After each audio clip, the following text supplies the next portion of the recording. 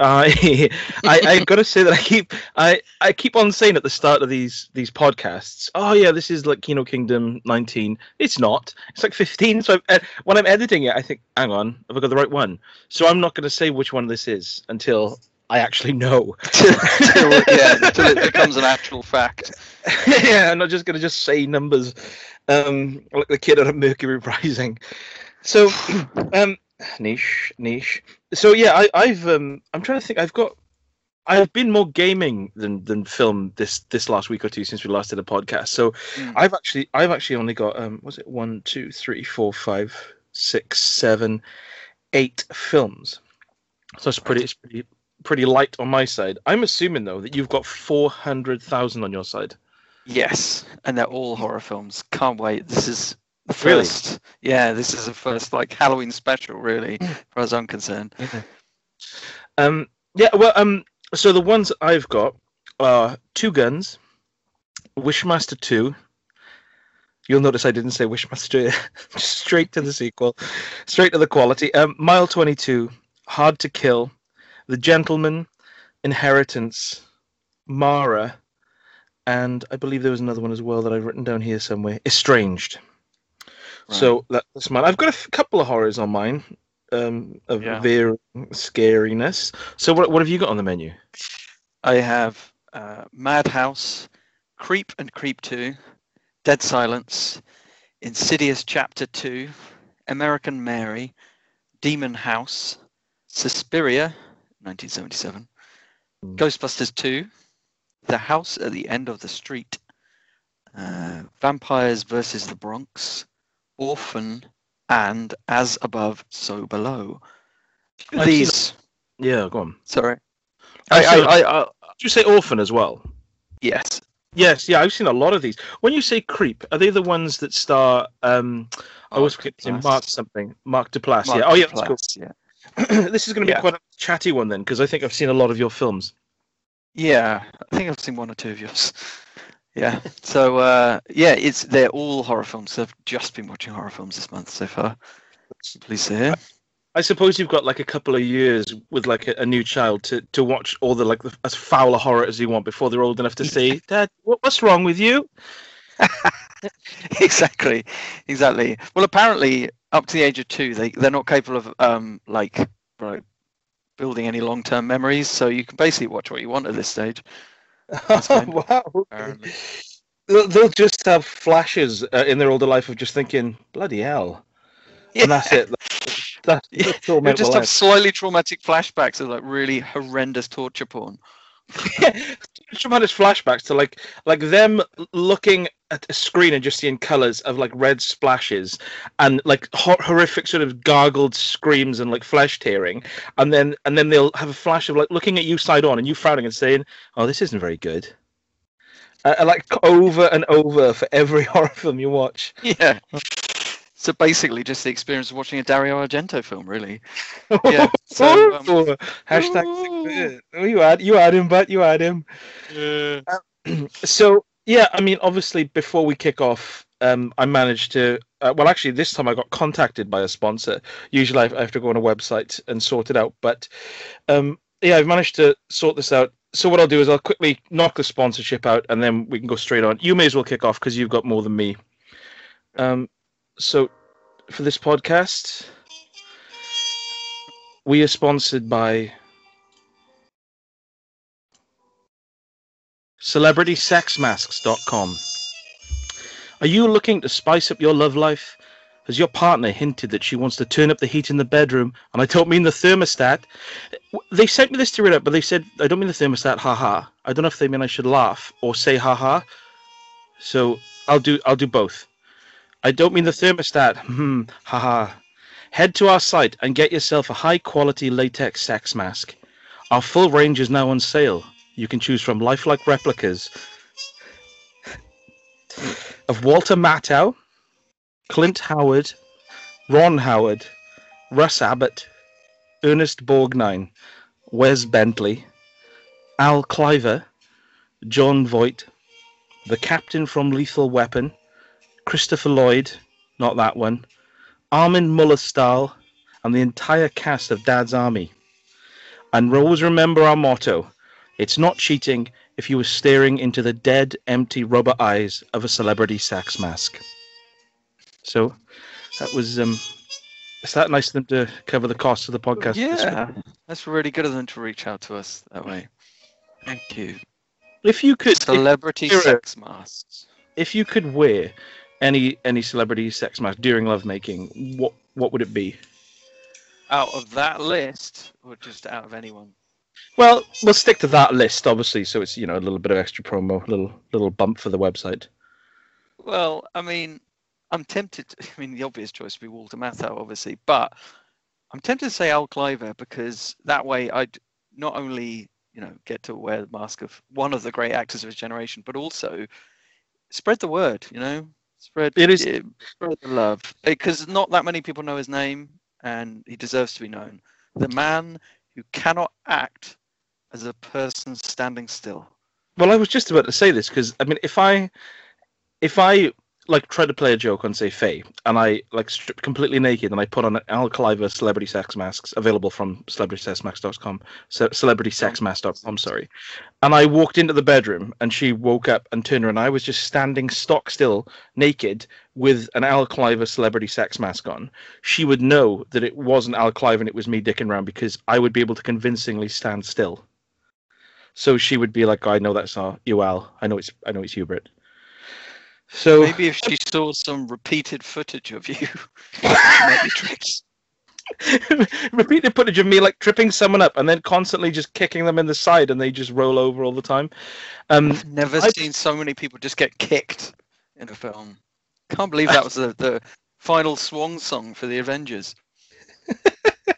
Cool. Right then, that's the nonsense out of the way. So what are you going to launch this podcast off with? I'm going to launch it off with Madhouse, which I watched on Arrow. So this was, they're all horror films, but this was directed by Ovidio G. Assanitis in 1981. Now he is a director who's better known as Oliver Hellman, and he was also the uncredited co-director of Piranha 2. The Spawning, which, if you remember, was James Cameron's first feature, the same year, actually, 1981. So it is a cheap slasher from the director of one of the most famously bad films ever made, which doesn't bode well, and yet is actually pretty good. So it's quite surprising, this. So the story involves this pair of twins, and in childhood, one of the twins physically abused the others, twin girls. In adulthood, the abuser, she has all sorts of medical conditions, like disfiguring medical conditions. And the victim, who is our protagonist, named Julia, she's fit and healthy, and she works at a school for deaf children. Now, when the girl's uncle invites Julia to visit her sister at an asylum, because her condition is worse, and she goes there, and Julia is threatened with death by her sister, and she gets the hell out of there. So the mad sister basically then escapes the mental hospital, and then people around Julia start dying, usually mauled to death by a dog. They're pretty well done, the kills, actually, the dog kills. So that's pretty cool. Obviously, Julia is becoming more and more scared because she assumes her sister is coming for her. Anyway, the killer, in about sort of 2/3 way through, the killer reveals themselves. It's not quite as simple as you'd think. And at that point, the film turns into this extended version of the end of the Texas Chainsaw Massacre, with the mad family all crowded around the dinner table. So it all gets pretty twisted at the end. It's a really atmospheric and quite well-made film. And there are some good tension scenes and some pretty brutal kills, to be honest. What are the makeup effects like? Is it, if it's brutal? Well, there's some kind of gore effects. The blood isn't exactly bang on in terms of looking like blood. It's pretty bright. It's a bit Italian. But yeah, so And the acting's completely over the top in quite a deliberate way, though. Not in a bad acting way, if you see what I mean. There's some pretty good twists and turns, fairly telegraphed, to be fair, the twists and turns, but it's all there. Yeah, and there are so many lame slasher films from that period, obviously, but there are some gems as well, and this one has enough sort of vaguely original ideas to stand out, and it has some of that kind of oppressive Freudian weirdness of something like Sleepaway Camp in the final act, which is always good. So I enjoyed it. Yeah, I enjoyed it a lot. It's good. So Madhouse. It sounds like it doesn't seem like it's in a superficial slasher. It seems like there's a little bit more going on under the bonnet. No, it's not. No, it's like it's like it's really lurid and silly, but almost like it has aspirations to something higher. It reminds me a little bit of like the early Brian De Palma work, because he was making some similar stuff, like Sisters, for example, which had a similar kind of conceit about it, where lurid and silly, but obviously made with real thought behind it. So yeah, enjoyed that. That's good, and that is one I'm going to watch. But that was an Arrow, wasn't it? So I guess that's not on Amazon Prime or okay. I'll make a note of that actually, because that does sound cool. That does sound like something. I've been in the mood for. I didn't realize what I was in the mood for, and I was watching a couple of horrors, and I thought, no, what I want is an 80s. I want an 80s slasher. That's what I want, with like loads of like synth music, and so that's cool. I'll see if I can get that, even if I have to buy it. That's cool. I wasn't gonna do this, but. I watched Hard to Kill last night with Steven Seagal, and I want to spend a good 10-15 minutes on this with you, if that's cool, because like I said, I haven't got many films, but there's so much. I felt like my understanding of Steven Seagal and his place in cinema, it solidified for me personally last night. So what happened? Well, there's a bit of background to this. As you know, I am in love with Scott Adkins, and I've been watching his art of action cinema. And he managed to get Steven Seagal on there for last week, which is what made me want to watch this film. Right. And he wisely, when they were doing the interview, he didn't talk about any of the many controversies of his personal life and his abilities and his claims and whatever. They just talked about his martial arts background and his kind of early career. Up to Glimmerman, when everything was just crap. As we know, it is literally crap. Everything after Executive Decision and Glimmerman is absolute lazy nonsense. So, of course, I realized that because we've between us probably seen between 7 and 10 Steven Seagal films over the last 10, 15 years. And they're all like systematically awful. So I was thinking, he is someone that I remember watching his films as a kid, and I remember thinking he was cool, but I'd never revisited them like I revisit sort of say Dolph Lundgren or Van Damme stuff. He kind of completely dropped off my radar and become this joke. So I was listening to this podcast, and obviously he's an Aikido grandmaster, and I thought, do you know what? I'm gonna, as an adult, really rewatch. And I got a list of his best films, not so much IMDb rated. It was a genuine fan of his films, and he said his best film is Out for Justice, which I couldn't find, and the second best out of his 25 films or whatever it is, was Hard to Kill. So I thought, right, I'll watch that. That'll be like, I know I'm going to get what is recognized by his fan base as one of his best films. It was odd. It's an odd thing to watch because the film, right? His style of martial arts is quite cinematic, but it relies on people running up to him and him basically just flipping their wrists so they fall over. Yes. It appears to be like using their own momentum against them.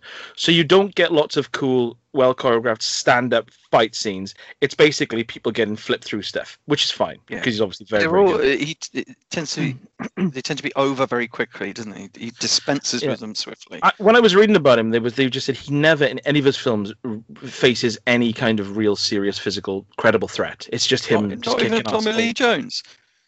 That knife fight is awesome. I will say that is an awesome knife fight. It always used to make me kind of wince a little bit because you think there would just be so many cuts so fast. So yeah, and so moving away from that, that's why I watched the film, and I just want to make it clear to everyone listening, I was completely in the mood for this. And so I chucked it on, and the story of Hard to Kill is Steven Seagal is kind of an undercover cop at the start, and he is William Sadler's in it, credited as Bill Sadler. It's 1990. So he is kind of filming on this enormous handheld 80s video camera. Enormous! He is filming this like meeting of a dodgy senator played by William Sadler, and he catches it, and then they realize that Steven Seagal's filmed them. He gets away. They kill his family, and they kill him, or they think they've killed him, but actually he's in a coma for 7 years, and then he wakes up 7 years later, which is when the film kind of starts. But it's already hard to kill, isn't he? Yeah, he's really tough to kill. Also with this, there's he falls in love with Kelly LeBrock, who I don't know where she's from, but she's got a really bizarre English accent in this film, and I'm pretty convinced that Kelly LeBrock cannot act. It's ridiculous. It's just a stupid accent like this, and she just looks like she looks like an alien has studied a person and is just doing an impression of one. That's what it looks like. She's the one from Weird Science. Yes, yeah, Kelly LeBrock. Yeah. What accent did she have in Weird Science?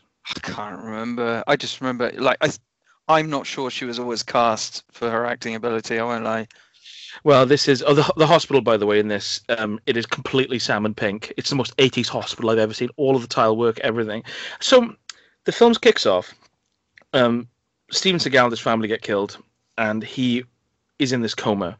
And when we see Steven Seagal in this coma, he's obviously got a really weird, hairless, boyish body, and Kelly LeBrock has just fallen in love with him. This coma patient, like completely and utterly falling in love with him. And why? Hush. And it's made up. There's a joke where she like lifts up his sheet and like sees his genitals, and it's like, oof, I hope you wake up. And I thought, right, okay, so sexually assaulting coma patients. But I was looking at him and I thought, I know you've been in a coma for 7 years, Steve, but someone could have cut your hair, mate. Because he's got this really ridiculous scraggy hair like me when I wake up in the morning, this like bouffant hair. And he's just got like a kind of ancient Chinese, like martial arts grandmaster goatee, which wouldn't grow in naturally. There's like perfectly shaved cheeks and then just this silly beard. And then he wakes up and obviously wants to take revenge on his family. There's an awful training montage in it, where he is just wearing this. It's like a kind of like a shell suit jacket that's like white and black, and it's hanging off him anyway. But he's only zipped it up halfway, and he's running, and so the shoulders almost like coming off. He cannot run. I know it's been covered before that Steven Seagal cannot run. He looks preposterous. He just flaps around, and even his legs don't look real. It looks like it's just been weirdly superimposed. So there's an awful training montage. Any better than Roddy Piper? Oh, that's a good question. He looks sillier. I'd love to see side by side footage of them running. Yeah, because it looks like he's running because he's so frightened that he's got like a fight or flee thing. So he's not thinking about anything apart from running. So it's like he's just propelling himself forward. It's really bizarre. There are love scenes in this film, and I'm not sure in real life if Steven Seagal, even though he was married to Kelly LeBrock at the time, I don't think he'd ever kissed a woman, because he does a lot of, I call them Rutger kisses. You know, where Rutger Hauer in his films, when he kisses a woman, he basically just slams his face into theirs. There's a lot of that in this, like really like full-on harsh kissing, really awkward sex scenes. Harrison Ford is another one with really weird kissing style. Like, I don't know, it's like he's chewing on something. It's really odd. Anyway, so yeah, the film is just a lot of like sort of quite nice Aikido, but too much of the film is just spent on this like love. This growing, bearing in mind 7 years have passed, he wakes up, finds his whole family are dead, devastated, and then within 15 minutes he's completely in love with Kelly LeBrock. So bearing in mind no time, like a couple of hours has passed for him, he is completely smitten with Kelly. His acting is odd, but it's quite unique because of course he's got that kind of husky whisper that he does, and he's not a bad actor. It's just he's just a very odd screen presence. Because he's 6'4", but he's got like no shoulders, and he just looks like a tall boy, and he's just like a really odd screen presence, basically. Strangely understated, isn't he? Yeah. He also, so it's not bad. It's fine. It's his own thing. But he also he's constantly pulling, and I know this, you can't see my face. He's constantly pulling a face in the fight scenes, and when he's just like running around and doing the action and stuff. And the face he pulls is like, it's almost like someone with glasses quite far down their nose, trying to look over a wall on their tiptoes, and he pulls this face all the time. So it's just this odd, like, constant jib. And there's a scene at the start. This is the last thing I want to say about it, because I know I've talked for a while. There's a scene at the start where the film would have just ended 15 minutes in, where he, to sort of, cement his tough guy acumen sort of thing, he goes into this New York kind of market, and has a bit of banter behind the guy with a bar about watching the Oscars, and the guy behind the counter doesn't watch the Oscars because they're shit, and Steven Seagal wants to watch the Oscars. It's brilliant stuff. So he walks in, and as he's getting his champagne, this gang of like guys come in and blow the guy behind the counter away with a shotgun. He's got a double barrel shotgun, and he just walks in and just shoots him in the chest and takes all the money. Steven Seagal comes out from one of the aisles, and they see him and they point the gun at him, and he walks really slowly towards them, and then they have a bit of banter, and then he like knocks the gun out the way and they fight. And I thought, but the way the fight starts is Steven Seagal says, "Oh, you're not going to use that on me. You haven't got the guts." And I thought, Steve, less than 30 seconds ago, we saw him kill someone, so that doesn't work now. We know he's got the guts. He's just done it. And the guy's like really shaken, and I thought, why? What? And then he just kind of gently moves the gun out the way, and then unfortunately, it's the last fight we see for 45 minutes, because he's too busy slamming his face into Kelly LeBrock as hard as he can. So yeah, it's just weirdly boring. It's good at the start, good at the end, and I'm thinking, if this is one of his best films, am I going to go and watch any more? I think part of the problem with Steven Seagal is that, in terms of like his oeuvre, is that really, like, Under Siege was his obviously biggest movie. I can't think of a bigger one than that. And no, that's right. And I've never seen anything else, and that wasn't that good. But I've never seen anything else which is as good even as that. Like, I'm never nicely surprised by a Steven Seagal film. I'm always just slightly disappointed. Like, with Van Damme or something, you can watch a lot of his back catalogue and enjoy it anyway, and find some hidden gems there, sort of thing. And it's same with other action stars. You can find some like hidden gems which are just enjoyable. But Seagal is like, it's just, there's nothing. There aren't any real hidden gems. There's nothing interesting about his back catalogue, as far as I can see. I mean, perhaps he's had a few more hits than, say, Don the Dragon Wilson, but we are determined to find the sacred good Don the Dragon Wilson film. Absolutely. I will say as well that I think Steven Seagal films are films that I would rather watch with you or you and Chris, because I think they're that level. There's too much downtime in them where you're just looking at clothes. It's not like yeah. So I'd appreciate it more with someone else. Like, the amount of times I just sat there and thought, bloody hell, that shirt is too big for you, Steven. But that's not as fun when I'm by myself. It's not something you can say too often these days, is it? No, most things people say when they watch Steven Seagal films now in the last 20 years are, I've seen this footage before, it's just been reversed. Because he's not like going downhill. So I'm disappointed, and I'm going to watch a few more, but I'm going to do it in your presence, quite frankly. Right, okay. I'll supervise. Right, then. I'll talk about Creep and Creep 2. Have you seen both of these, or just the first one? I kind of saw the first. Faye watched the first one, and I was doing something else, and I remember bits of it. I know the story, but I did watch the second one, and I remember thinking that the second was superior.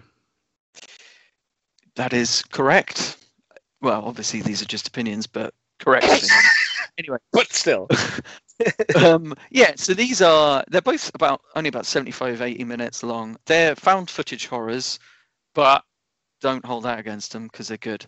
So they're about a very creepy guy indeed, played by Mark Duplass, and he's really oddly amiable, Mark Duplass, in this. It's a really clever and nuanced performance, I'd say. in the first one, he invites this filmmaker to come make a video of him because he claims to have cancer and he wants to leave something to his son. So it's sort of a day in the life type thing. It quickly becomes apparent that the story doesn't add up, and actually he just wants a friend. And when the filmmaker, who is played by Patrick Bryce, the director of the film, when he isn't on Mark Duplass's wavelength, things take a bit of a turn, should we say. It's a really efficient and sometimes unbearably tense little horror thriller. And I love films where you're genuinely meant to like the monster and they seem nice, they seem like pleasant people, but you know that there's going to be a transformation. And I love watching that transformation happen in real time and watching like the little realization moments that this person's a bit kooky. Love it. And this is really good for that stuff. So I suppose that kind of tradition started with stuff like Psycho, obviously where Norman Bates was very amiable, and then and also Peeping Tom as well had the same quality to it. Creep 2 is even better than the first one, and this one is about this female vlogger who is trying to find a really interesting encounter for her web series. Now, Mark Duplass is openly just nuts. He admits that he's a serial killer, and she likes this mad openness that he has, so she just kind of goes along with it. It's really cool because there's this constant ambiguity about whether she really believes his claims of being a serial killer or if she just enjoys his theatrical nature. And so she's chasing the danger, she's chasing the hyperbole, and I think it says something about that kind of need to garner attention online. Like, how do you, like, she's got this quite boring web series, but then here's an opportunity to court some real danger, and it's like, how far are you willing to go to get the clicks, sort of thing. So yeah, the Creep 2 is more horrifying, I'd say, and quite a bit stranger film than the first one. There's this almost quasi-sexual nature of the relationship between him and the lady, adds this interesting new layer. So both films are brief and very compelling, and it uses the found footage conceit really well. I remember there being like a real, like you say, the ambiguity, a lot of subtlety in the performances, because it's so based on just two people. If there's no weak link between them, and it kind of keeps that going straight through. I was interested right up till the end. Yeah, because in both stories, both films, then the people involved in it are actively participating in making this video. So there's always a reason for them to be filming it, sort of thing. Even when it's like, oh, should we turn the camera off? It's like, no, we need to film this, sort of thing. So, and of course, what's cool as well is that because they're both invested in the video, it's like, you don't know where that footage is going to end up. Is this going to be footage compiled by Mark Duplass's character, or is it going to be footage compiled by his possible victim, sort of thing? So it could be victim or perpetrator. It's nice. They are making a third one as well, and I'm quite looking forward to that because I am confident it will retain the same quality, because I think there's room for a lot of quite crazy stories as long as they keep it simple, And you see his tip as well, which is good. It's always nice to see tips in films. In the second one, he just like, because when he meets the woman for the first time, he says, "I just want to be completely, open and honest with you," and just completely gets naked in front of her. And that's where that kind of quasi-sexual thing starts, because it's like, would he have done that with a man? Not sure. And he's horribly manipulative. I will say as well, when I haven't seen many of his films, but I do really like Mark Duplass. And I remember one of my strongest memories of him was watching Safety Not Guaranteed, which I really liked, with Aubrey Plaza. And I remember there was a scene, and I could, because I'm a musician myself, I was watching the film. There's a scene where they're camping, and he pulls up this kind of, I think it's like a lap steel guitar, and he says, "Oh, I've written a song for you," and I thought, "Oh, don't." And then he plays this song called "Everybody's Talking in Their Sleep," and it's really charming and gentle and brief, and I thought that was actually really, really nice. And it's rare, and I believe he plays the instrument himself, so it was just a really nice moment. Because whenever anyone picks up a guitar, even in real life, I struggle. So in films, I really think, oh, don't make me cringe. Don't touch that. Yeah.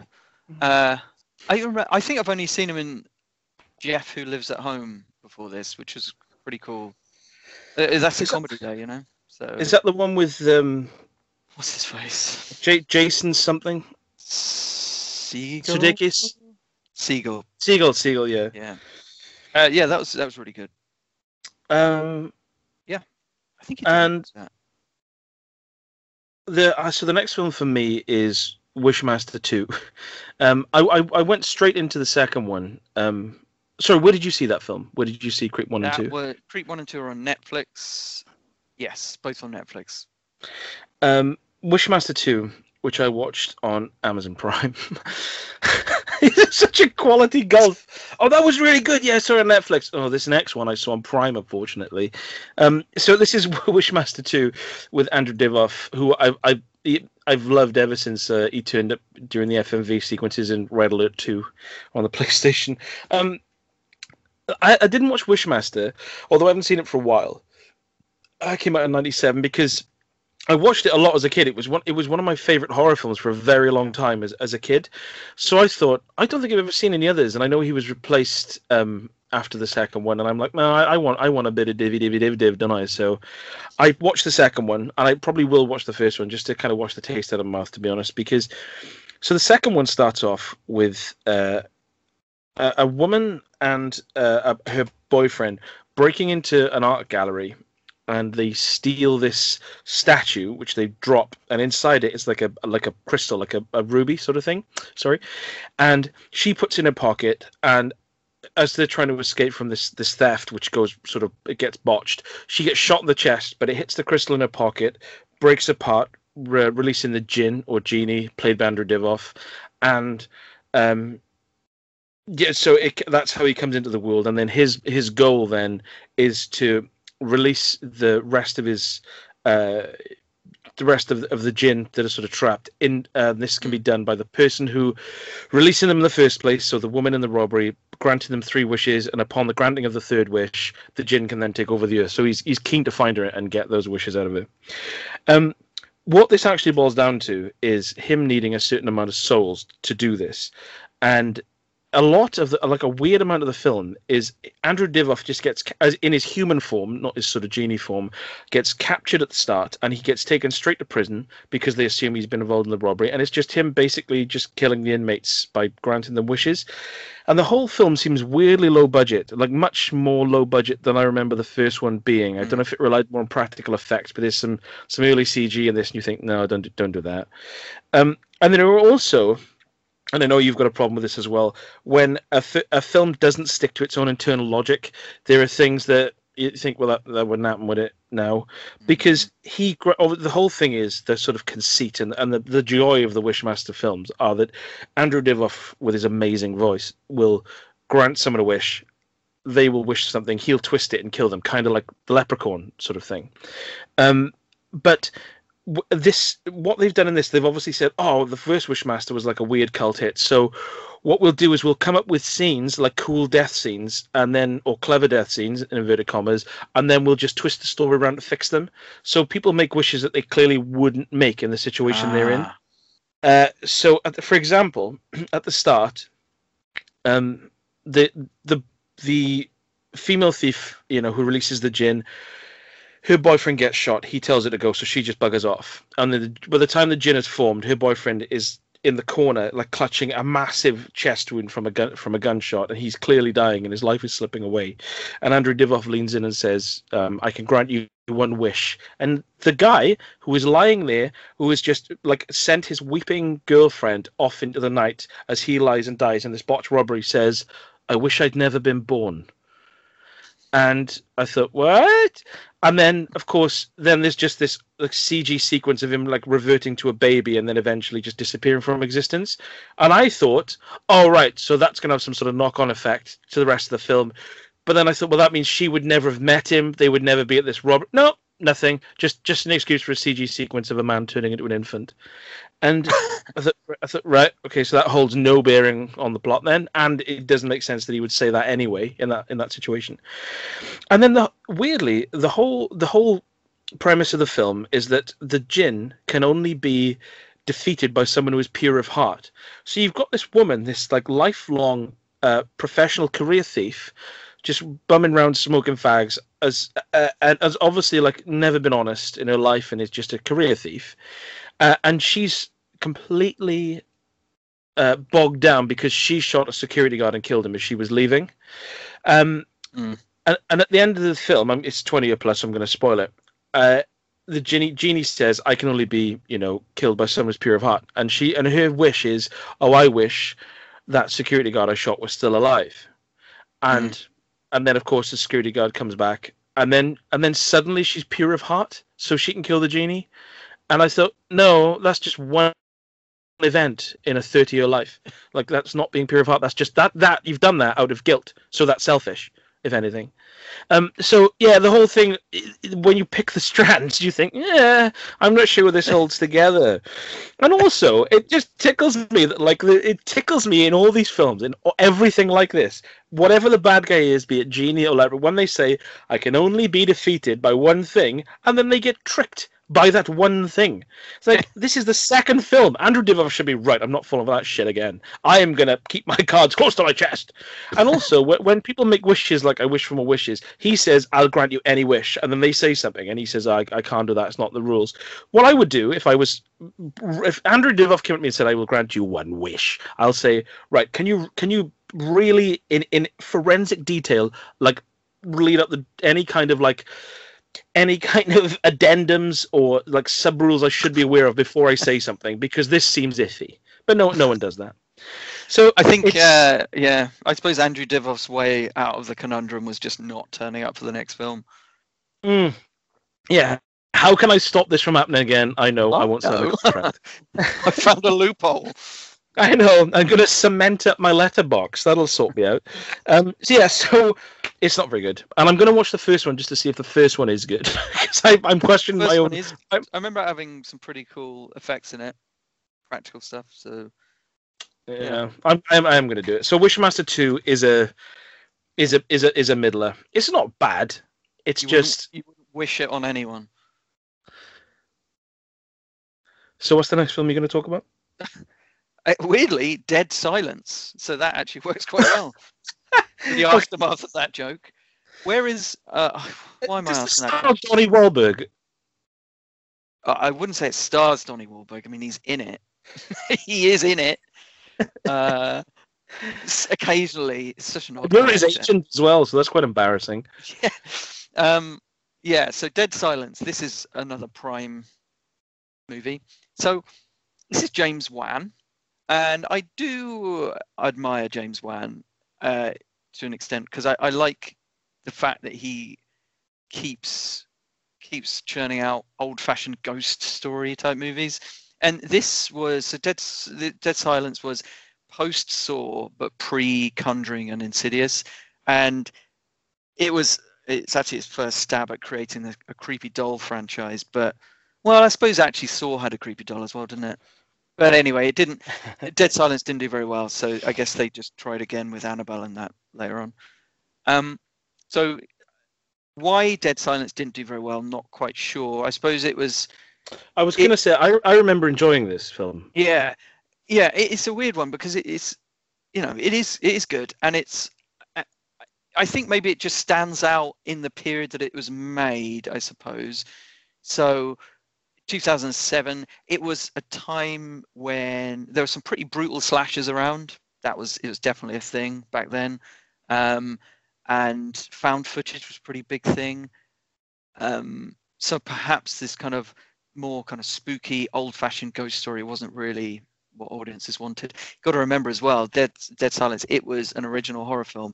If you remember, the 2000s were absolutely dominated by remakes. Like you've got Texas Chainsaw, Hills Have Eyes, Friday the 13th. Yeah, and also like Japanese imports that were being remade as well, like The Ring and The Grudge and stuff. Yeah. So I guess it just got lost in all that. Anyway, so in this film, Ryan Quanten, is that how you pronounce it? Don't know. He looks like a cross between Ryan Reynolds and Ryan O'Neill. Just gonna say it. There it is. I think he stars in what was that one? Merlot's True Blood. All right. Okay. I think he's in that. Yeah, I recognize him from that. He's fine. I can imagine him being something like that. Yeah. So he plays this guy who receives this random gift, and it's a ventriloquist doll. It mysteriously murders his wife. He is a suspect, which is where Donnie Wahlberg comes into it because he is the investigator.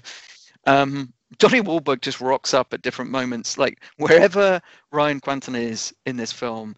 Donnie Wahlberg, he will open a door and Donnie Wahlberg will just be there, like leaning against a door frame or something, and he'll be like, "So you came to the graveyard, did you? And now all the graves are dug up. Interesting." And it's hilarious. No, I'm not a detective. Hashtag I am. He's so like guilty looking, and yet like Donnie Wahlberg just refuses to arrest him. Anyway, he basically sounds like Christopher Walken in Nick of Time, then, in some respect. His wife is murdered, and instantly he just goes out on his own quest to understand the power of the doll. Obviously, no grieving, instantly out on the road. He takes the doll with him. Obviously, he takes the doll with him, and he finds out that the doll may or may not be possessed by the ghost of a lady called Mary Shaw, who is this long-dead ventriloquist back in his hometown of Ravens Fair. It's one of those kind of New England type cool Halloween-y towns. Great name for town. Yeah, not creepy at all. The doll has this magical supernatural trick where he will fade all sound to silence and then speak to people, and then usually someone dies at that point. So the whole thing about his instant belief in this supernatural explanation is ridiculous, but it's actually kind of a relief because it means the film doesn't stop. It doesn't get bogged down in this kind of slow realization nonsense. It's straight into it. And yeah, he's straight on it. He's instantly trying to find a grave to bury the doll. Brilliant. So it's got everything, all the kind of ghost story cliches. It's got like cobweb-filled houses. It's got crawl spaces. It's got morgue cemeteries, all that. It's written by Lee Wannell, now of Upgrade and Invisible Man fame. And the script is very efficient and fast moving to the point where any kind of plot logic is. I remember a buzzing sequence in it as well, with like an elderly man in his carer. Yes. Yeah, I remember that really sticks out of my mind. Yes. Some pretty good set pieces in it.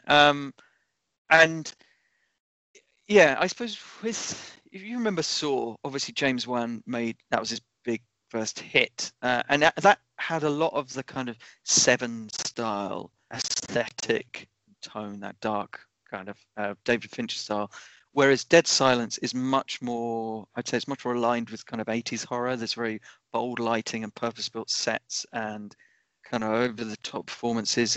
It's a bit it's all a bit Stuart Gordon, or possibly lesser John Carpenter, I suppose.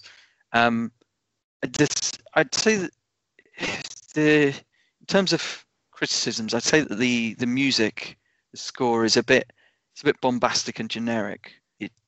I don't know. It could have done with a bit more eeriness and slightly fewer crashing drums. And there are a lot of jump shocks in the film, but that's kind of par for the course for James Wan, really.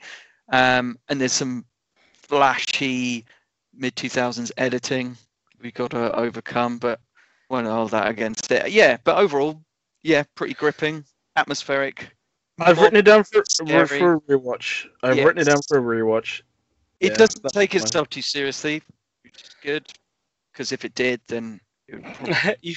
when you said, the doll lowers all sound to a silence and then speaks to someone, I've just got I can just imagine the doll like on a shelf somewhere, and then someone picks up a gun, and the sound goes, and then the doll says, "Put it in your mouth and pull the Roger Lloyd pack." Well, you get to watch that. that specific scene all over again, like a really obscure reference to a British comedy show. Yeah, Yep. God. Well, Yeah, people walking along with depression and looking over like a cliff edge, and then, come on, off you trot. Don't be a knoll.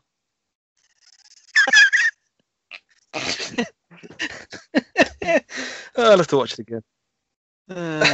Right, yeah. So that is Dead Silence, and it's on Prime, obviously. Well, seeing as we're sticking with the horror theme, I feel like we're playing a game of well, it's more like drafts than chess with us. And I counter with a horror film called Mara, starring Olga Kurylenko in a better performance than she put in the career. So yeah, this is. Have you seen this, by the way, Mara? No, I don't think so. It's a film about the film starts off with a couple in bed and this sort of young daughter sleeping next to her, and she can hear these sounds. And initially I thought, are they bonking? And the daughter kind of goes in, and then when she opens the door, it's made apparent very quickly they're not bonking, because the mum is just screaming, and the father is kind of like twisted in a Jennifer Carpenter-esque, contorted, wide-mouthed grimace. And I thought, okay. So then what happens is it turns out that there's this spirit that stalks people in their sleep, and there are certain stages where first of all you dream, and you can sort of hear her, and it's all about sleep paralysis, and then eventually she sits on your chest in a kind of waking dream, and then eventually the sort of final stage is that she kills you. So the film is Olga Kurylenko, who is a psychologist, trying to get to the bottom of this. And weirdly, it ties into another film. There's a guy in it called Craig Conway. I don't know if you really know him, but I watched this film, and then just before it, I'd watched another one which I'm going to talk about called Estranged, and Craig Conway's in that as well. I thought, fair enough. But he's a sort of a British actor who looks a little bit like a sort of more tired David Morse, if you can imagine that. So the whole film is fine.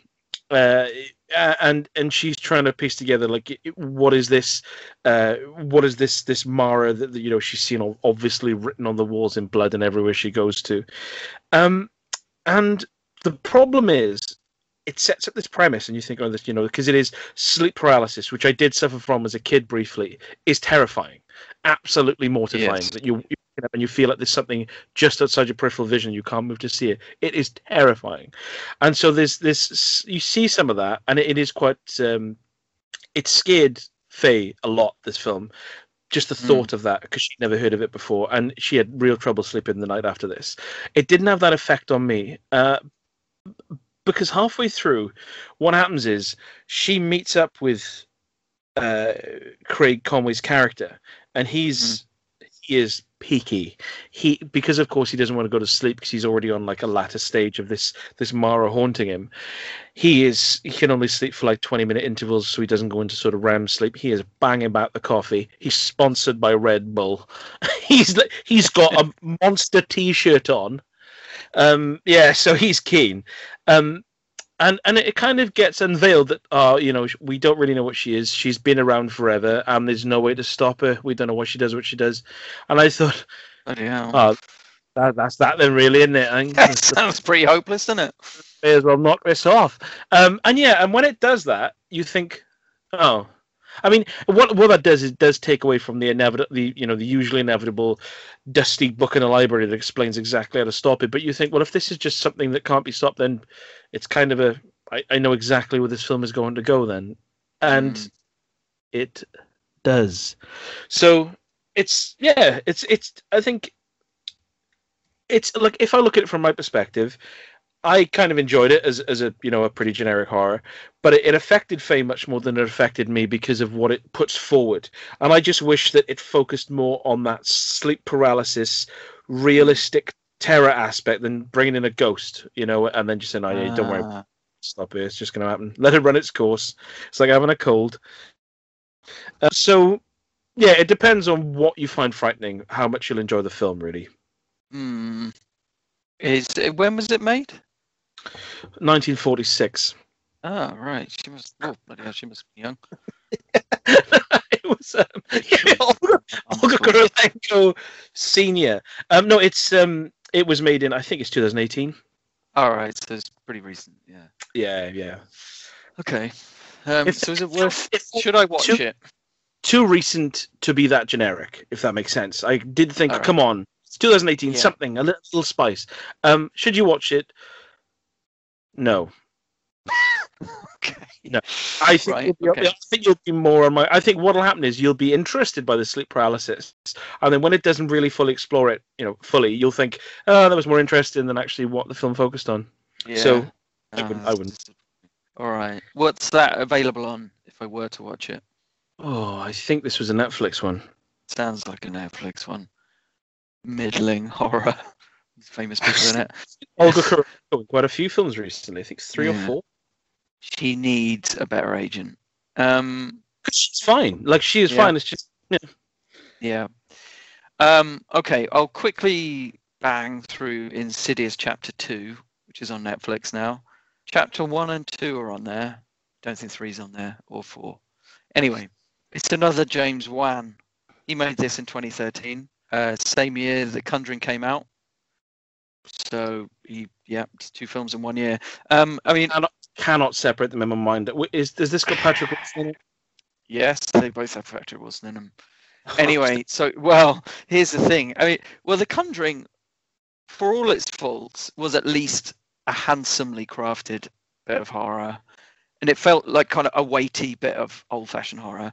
Insidious Chapter 2 genuinely feels like a side project, like something that James Wan and Patrick Wilson were like knocking out on the side, if you see what I mean, as a hobby. It looks weirdly cheap and trashy, and the script is oddly stupid, and it's Lee Wannell again, so no excuses. Really like self-serious, and all the actors seem to be playing characters who, when in horror movies, when the characters seem to know that they're in a horror movie, in the way that they act and react as such. Yeah. So they'll see someone sitting on a bed in a room, and rather than just walking quite quickly round in front of them to, who are you? What are you doing here? They'll walk really slowly, creeping around them like a camera would. It's like, well, you wouldn't do that, would you? Anyway, so it's like they're complicit in the tension building, which just makes it come across as stupid. It's literally all jump scares as well, this one. There are no frightening images or any lasting moments at all. At least the first Insidious film had that creepy red dude, if you remember that. He's like red and black dude, I can't remember. Yes, okay, I know which one that was quite a lasting image, but there's nothing like that in this one. Yeah, because when he points at the crib in the first one, I thought that is terrifying. Yeah. But there's that in the second one. Again, that's a slow moments in the first one. Yep. It is a direct continuation of the original, and I don't know if you remember how much. You remember at the end of the original, Patrick Wilson goes into this kind of netherworld type thing, ghost world. Gives in this one, a hug. Yes. Yeah. It seems in this one that Patrick Wilson's character never really made it back from the spirit world, and the person who is living amongst them is an imposter. Which now there's potential there for some creepy kind of doppelganger stuff, if Patrick Wilson's just pretending to be himself. But the film is got no interest in that aspect of it at all, basically, and it just gets bogged down in its own stupid mythology, and then it starts messing about with the dual worlds thing in a quite confusing way. There is also a twist in the film later on, which is lifted straight from Sleepaway Camp. That's 2 Sleepaway Camp references in this episode. Anyway, but again, you think about how impactful the twist is in Sleepaway Camp, but in this, it's just another half-baked idea thrown into the mix, and it's just lost amongst shrieking strings and crash cuts and jump scares. So it is lame and quite boring, and I don't think I'll bother with the other chapters. There's chapter 3 and then one called Last Key or something. I think they're prequels, so I'm guessing that they don't have Patrick Wilson. Not really. A film. Yeah, there's I lost it. Like I said, I found them all so middling that I've like with The Key, The Nun, I've just completely lost interest in. It's the mythologizing, like you said. It's just like you're watching like Insidious 4 or whatever, and you think, oh really? Like when you look at something like It Follows, you're like something snappy, well done, neat idea, boom, done. Like mythologizing in horror films just to get the fanboys all wet and horny. It does nothing for the rest of us. Just make it like a solid idea. Like the whole thing about Patrick Wilson, whom we both fancy, coming back from like a dark world and then being an imposter of his own family. Boom, that's 90 minutes of solid gold. That's your film. Yeah. Patrick can do this. But then it's like, no, let's just do a lot of other stuff and jump scares. No, boring. Yeah. Yeah. So that's a real shame. Insidious Chapter 2. Yeah, don't bother. Just the first one was kind of fun in a ghost train fairground ride type way. Everyone just needs to watch Space Station 76 and then just kick the DVD player off a cliff. This is a 2-minute from me. I'm going to talk about Two Guns with Mark Wahlberg and Denzel Washington. Right. In which, have you seen this, by the way? Is this something you're familiar with? I have not seen it. It's the kind of thing it's probably on the watch list somewhere, but yeah. Well, it's got Edwin James Olmos in it. If that'll tip it over the edge for you. Yeah, I did notice that. That probably would tip it over the edge, to be fair. His hair is still wonderful and luxurious, by the way. It was weirdly flyaway in Miami Vice, but now he's put some gel on. He's really got to grips with it, and I perfectly understand where he's coming from. This film also features a sequence with Edward James Olmos where he's eating a meal in the most awkward way I've ever seen. Right, he's got someone tied to a chair opposite him, and he's like a really threatening kind of Mexican drug lord in it. But he's sitting there wearing a white suit. And if you imagine this, he's trying to deliver these really portentous lines to someone, saying like how much their life is in danger. If someone doesn't do something for him, then they're just going to get killed. But while he's doing this, if you can imagine, he's sitting in almost like a deck chair with his legs crossed, and he's eating a meal that is to his right on a table that's quite high, and he's leaning over with a knife and fork. So he's it's like that. Just put the table in front, just either stand up or put the table in front of you. So he's delivering these lines and he's eating this awkward meal off to his right that's like slightly too high. Brilliant. And that's the film. Bloody hell. Minimalist. No, so the film is, you've got Mark Wahlberg and Denzel Washington as two at the start. We're led to believe that they're sort of crooks. And they rob banks, and they're looking to exchange the money for drugs. And pretty early on, we realize that they're actually not who they claim to be, and they're doing it for more positive moral reasons than just nicking money so they can buy fags and gin. Also, the names of my knees. But so it's a kind of a buddy film. Not a buddy cop film, but there's some nice chemistry between them, some nice banter and stuff. Although Mark Wahlberg just comes across as someone pretty much, and he's trying to be like a cheeky chappy, but he's just inherently like unlikable. So he misjudged that. I just remember thinking every time he said anything, instead of me thinking, "Oh, Mark, you're one," I just thought, "Oh, you're a twat." So that was disappointing. Especially at the start when there's a competition where they've got to like shoot chickens that are buried in the ground up to their neck, and you think, well, they could just be targets. They don't really have to be chickens, do they? Mark Wahlberg isn't a naturally charming presence, I wouldn't say. He hasn't got. He does like. He's like stoical, and he can do heroic roles, okay, but when he tries to be a cheeky chappy, no, it doesn't come off well. No. He's not really charming. No, not at all, because I think the best film I've seen him in is obviously moving aside from stuff like Boogie Nights when it comes to films in the action genre, stuff like The Nice Guys. The other guys. The other guys, yeah. Because he's very, very funny in that. Yes.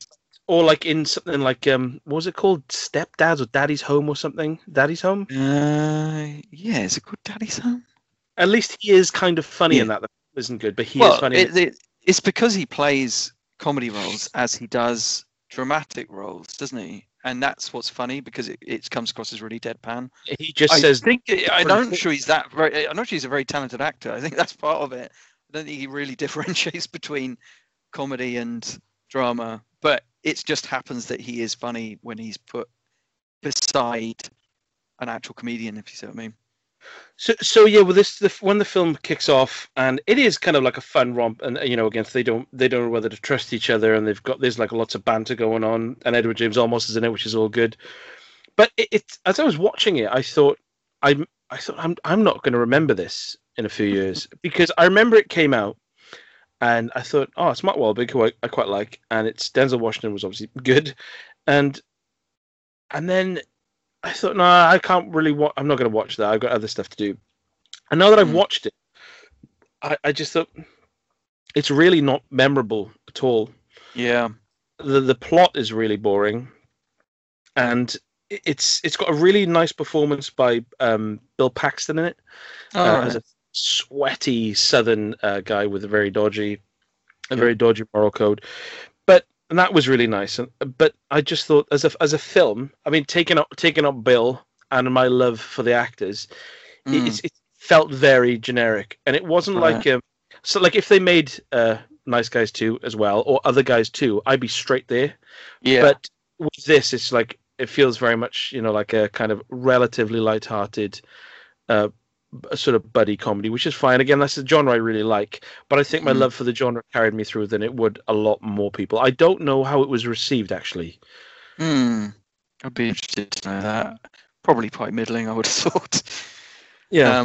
It is by the same guy who did Contraband as well, which also had Mark Wahlberg. But again, Contraband was another action thriller type thing, and it was like, I remember thinking as I was watching it, this is pretty good. It's quite well made, but then I don't really remember any details about it whatsoever now. And yeah, so middling is probably the word. And there was a sequence in it as well that I thought, okay, I didn't. There's a sequence in it where Denzel Washington, there's a woman that he's obviously sort of going out with or dating or whatever, and when we first see her, she's in an interrogation room, there's a lot of kind of dual personalities and what's the word, sort of double crossing going on, sort of thing. Yeah. And we see her, and as a undercover cop talking to Denzel Washington, and then the next time we see her, they're in a hotel room, and you're like, oh, actually they know each other, but she's just topless for the entire scene, and it's like just topless straight away, and Denzel Washington is kind of lying in bed up to his waist under a silk sheet. And I thought it felt really odd, because I thought, well, obviously she's a very attractive woman, but I thought you really don't need to be topless here. You could just be like bringing him over a drink, and then you could just do the exposition. But you're just like glaringly topless for like a good length of time, and it seemed odd. It seemed like something the producers requested, because the film, although it does have gunfights in it, quite a cool gunfight at the end, it's quite light-hearted. And it's all about like kind of banter and stuff like that. So it just seemed a bit slightly out of place. That sounds weirdly, yeah. So you think it was like a kind of misogynistic insert from a dirty producer or something? It did. It really, like, if she could have been. Doesn't sound like a Joel Silver request.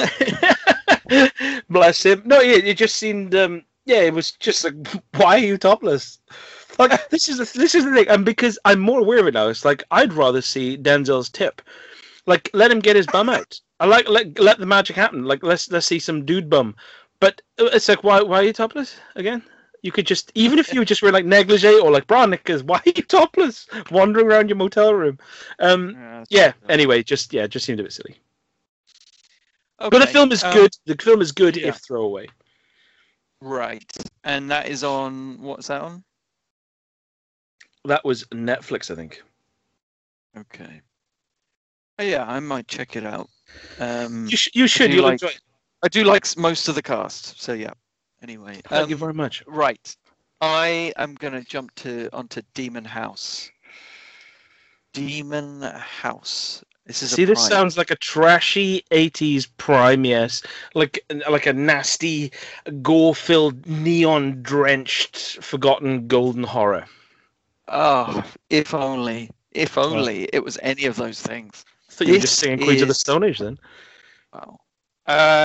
This is a documentary, in inverted commas, about a guy investigating a haunted house. Well, he actually buys the house.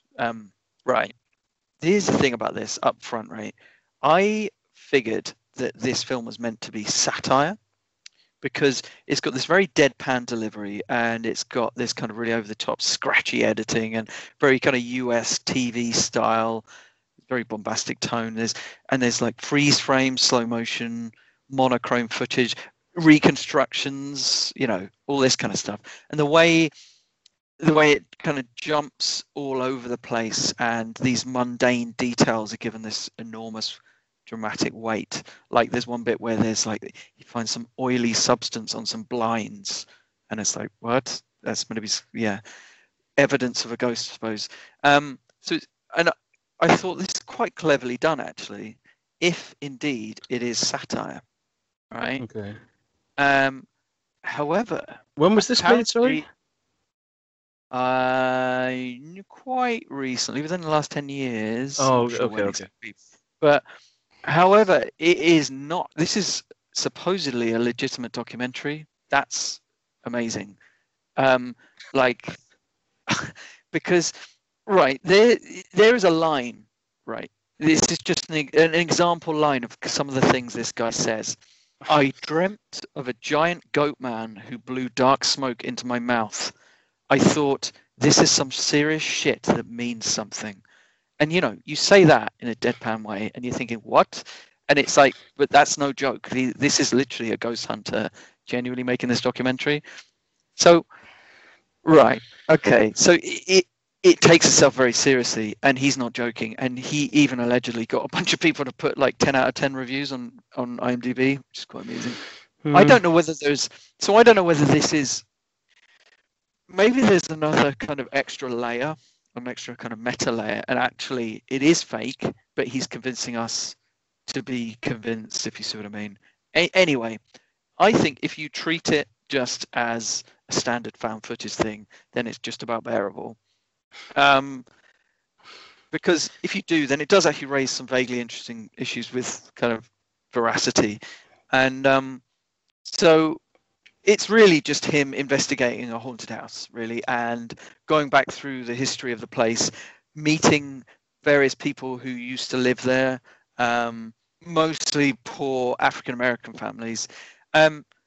So, and what's quite cool, and what would be amusing if it weren't real, if you see what I mean, is that the people are talking about things that aren't necessarily supernatural. So, for example, you get like reconstructions of like kids supposedly being possessed and attacking each other when they could just be kids misbehaving, or just, in fact, just kids, But of course, it's given this horror movie weight by the kind of editing and the music and stuff. So, and there's another moment where some slightly strange basement architecture leads the documentarian to conclude that this must be a cavern specifically designed for satanic rituals. Just instantly jumping to that conclusion, and the kind of the hyperbolic nature of it makes it actually more believable as a documentary, because of course that is what passes as a documentary these days, and it does touch on certain issues, like I said, with the kind of veracity of these things.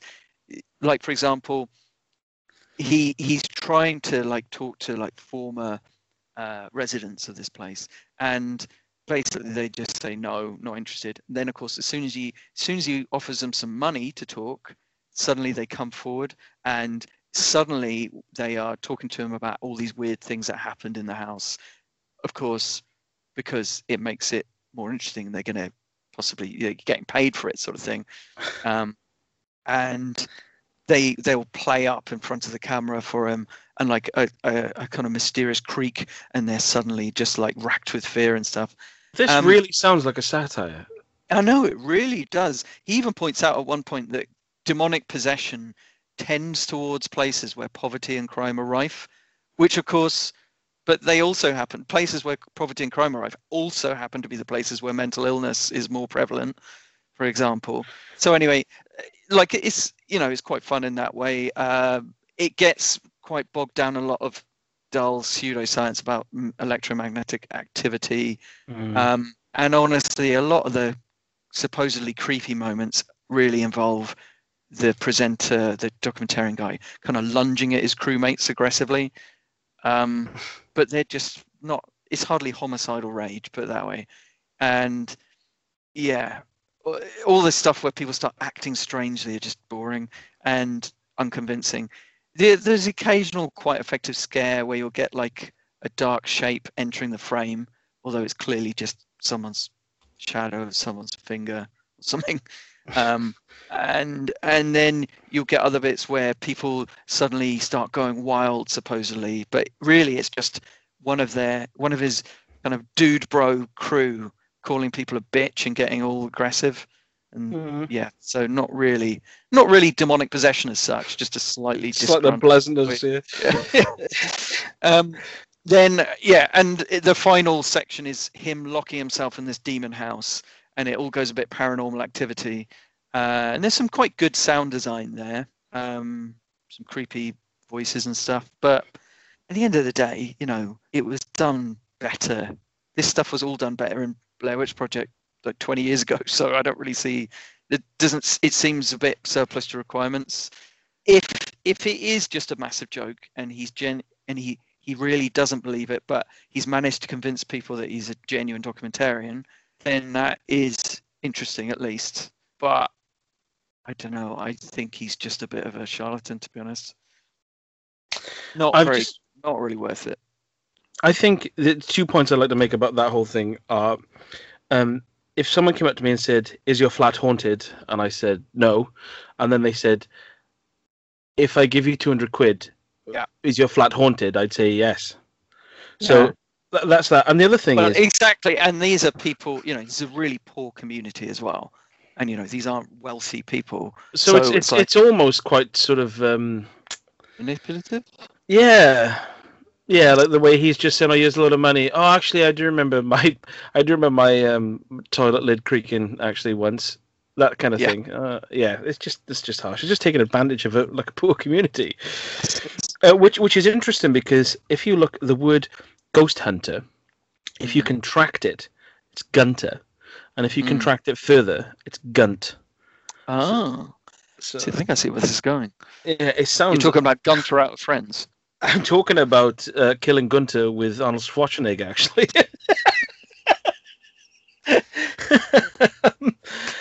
That man died this year. Demon House. On Prime. I'll tell you what. I'll stick with the horror theme as far as I can, and move away from what I was going to talk about. Talk about a film from 2015 called Estranged. Okay. This is very much prime territory, I believe.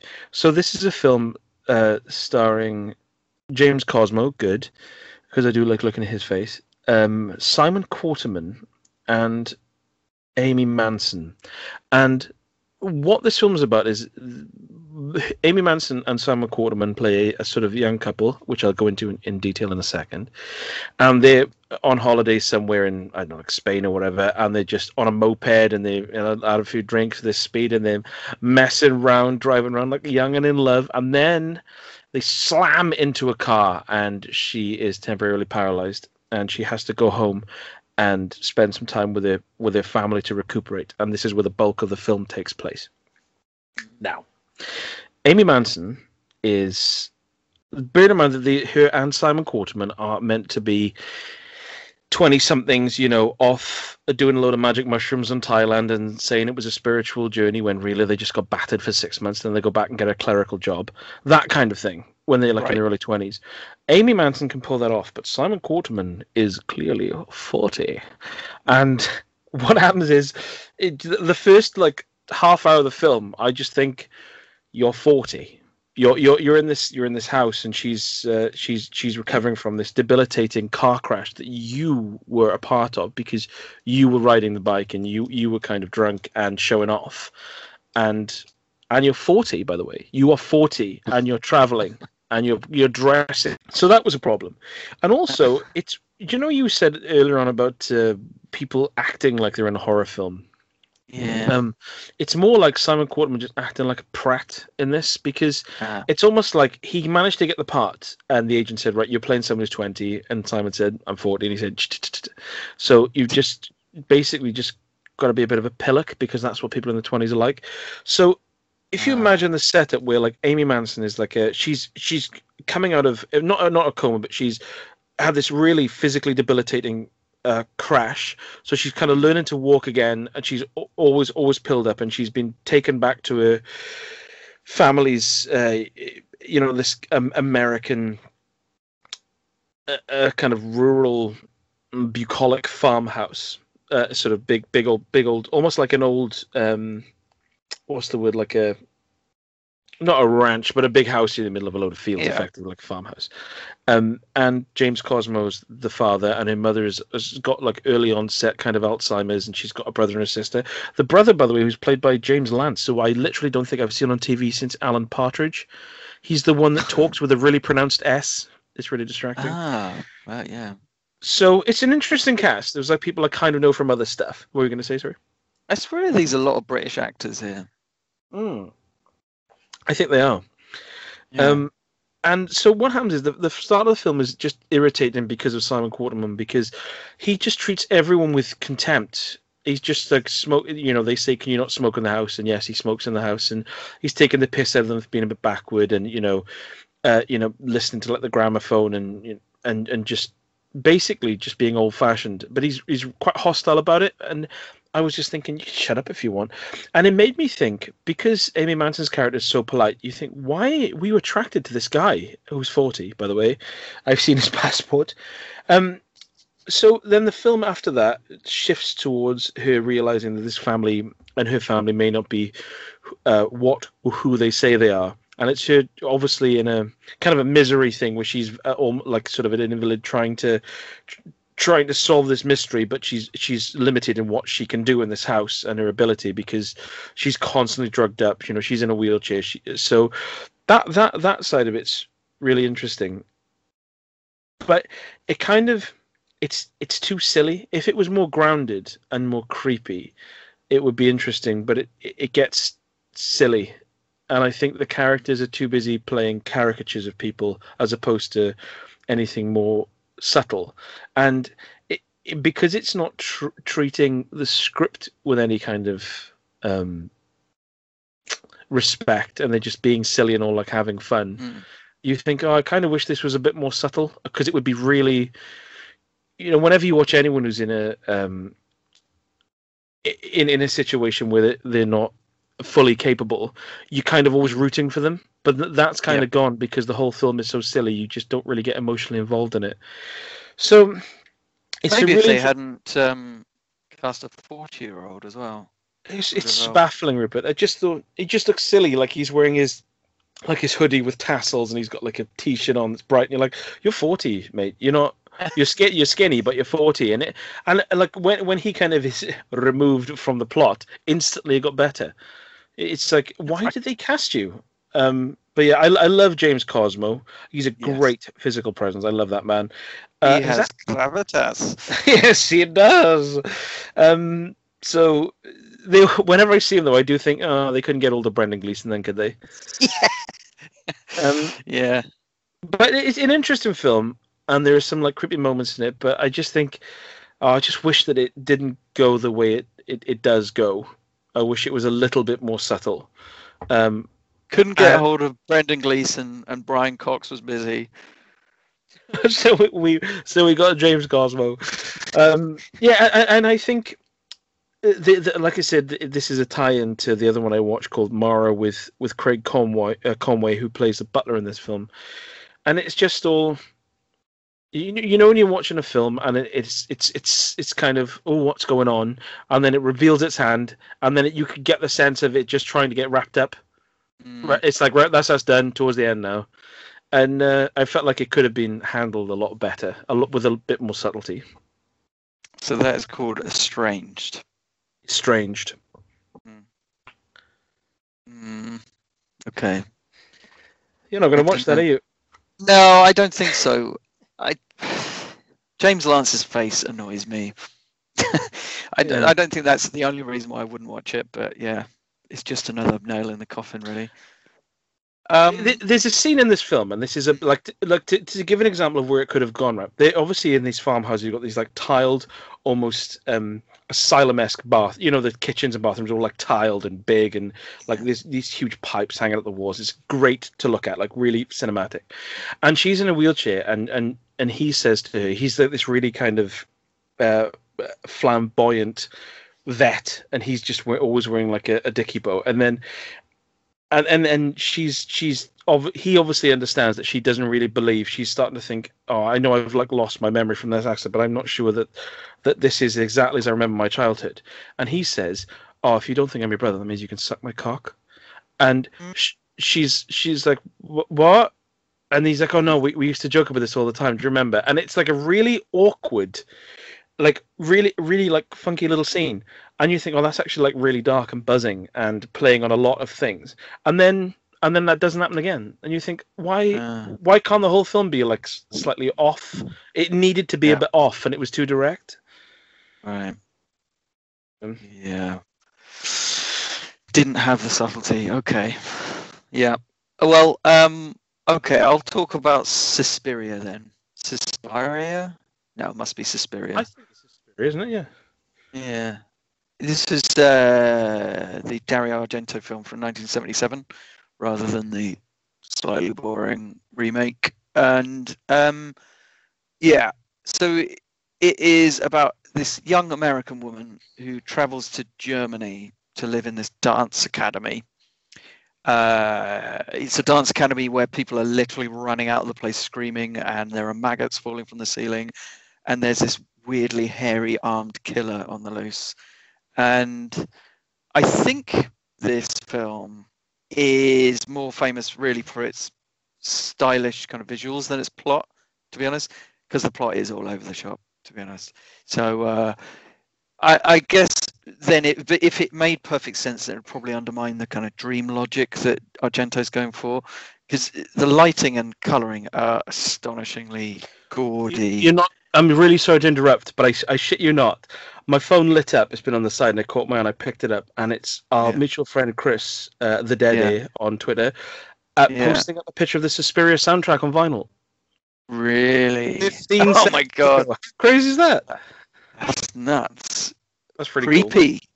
Yeah. So I believe in ghosts. Little Halloween spookiness. Yeah. Yeah. It's definitely not coincidence. It's definitely supernatural. I'm going to go and hunt ghosts now. I'm going to become a gunt. Yeah. So so lighting and colouring, yes. They're weirdly like really kind of gaudy. But also the other thing is I noticed it's Argento's use of space in the frame, because like virtually every shot in the movie, the shape of the room that the characters inhabit is always like unclear or ambiguous, and it's to do with like really clever set design and framing, but it makes you feel really uncomfortable because you're never quite clear about the shape of the space habit, if you see what I mean. It's quite clever. This is, I watched this on Prime, and it's the 2016 remaster. So the classic problem you get with these kind of old giallo films is the really terrible post-dubbing, but I don't know, it feels quite softened in this. It actually feels like the characters are sometimes actually speaking the words in the room, which is quite remarkable. It is a much more straightforward film than the remake, and its weirdness, it's kind of weirdness and otherworldliness sort of limits how dated it could feel. Like, because it could be anywhere at any time, really. That said, the score, the musical score by Goblin, is really abrasive, and it's very much from a time when rambling prog rock was all the rage. And the theme tune is kind of iconic, but it does sound like a lame attempt to sort of recapture Mike Oldfield's Tubular Bells. Yeah, so it's that kind of prog as opposed to like guitar prog. Oh yeah, like odd. It's like odd music, odd percussion type prog. Yeah, really kind of experimental type sounding stuff with strange noises and lots of screaming sounds and stuff. Yeah. So it is quite a discomforting film because it's this juxtaposition between this slightly twee New Age mysticism and kind of witchcraft mythology stuff, but then combined with this really brutal, schlocky horror, and yeah, so sort of quite elegant but also brutal at the same time, and I suppose it's quite deliberate, and so it's a very kind of artfully directed slasher from a time, I guess, 1977. So yeah, before a time really when slashers would turn towards the lowest common denominator in the 80s, I guess. But then saying that, it clearly helped spawn some of the trash horror tropes, like, you know, people wandering off on their own, things jumping out of closets, windows blasting open, and a lot of sexy and useless squealing female victims, and of course the final girl as well. So we got that.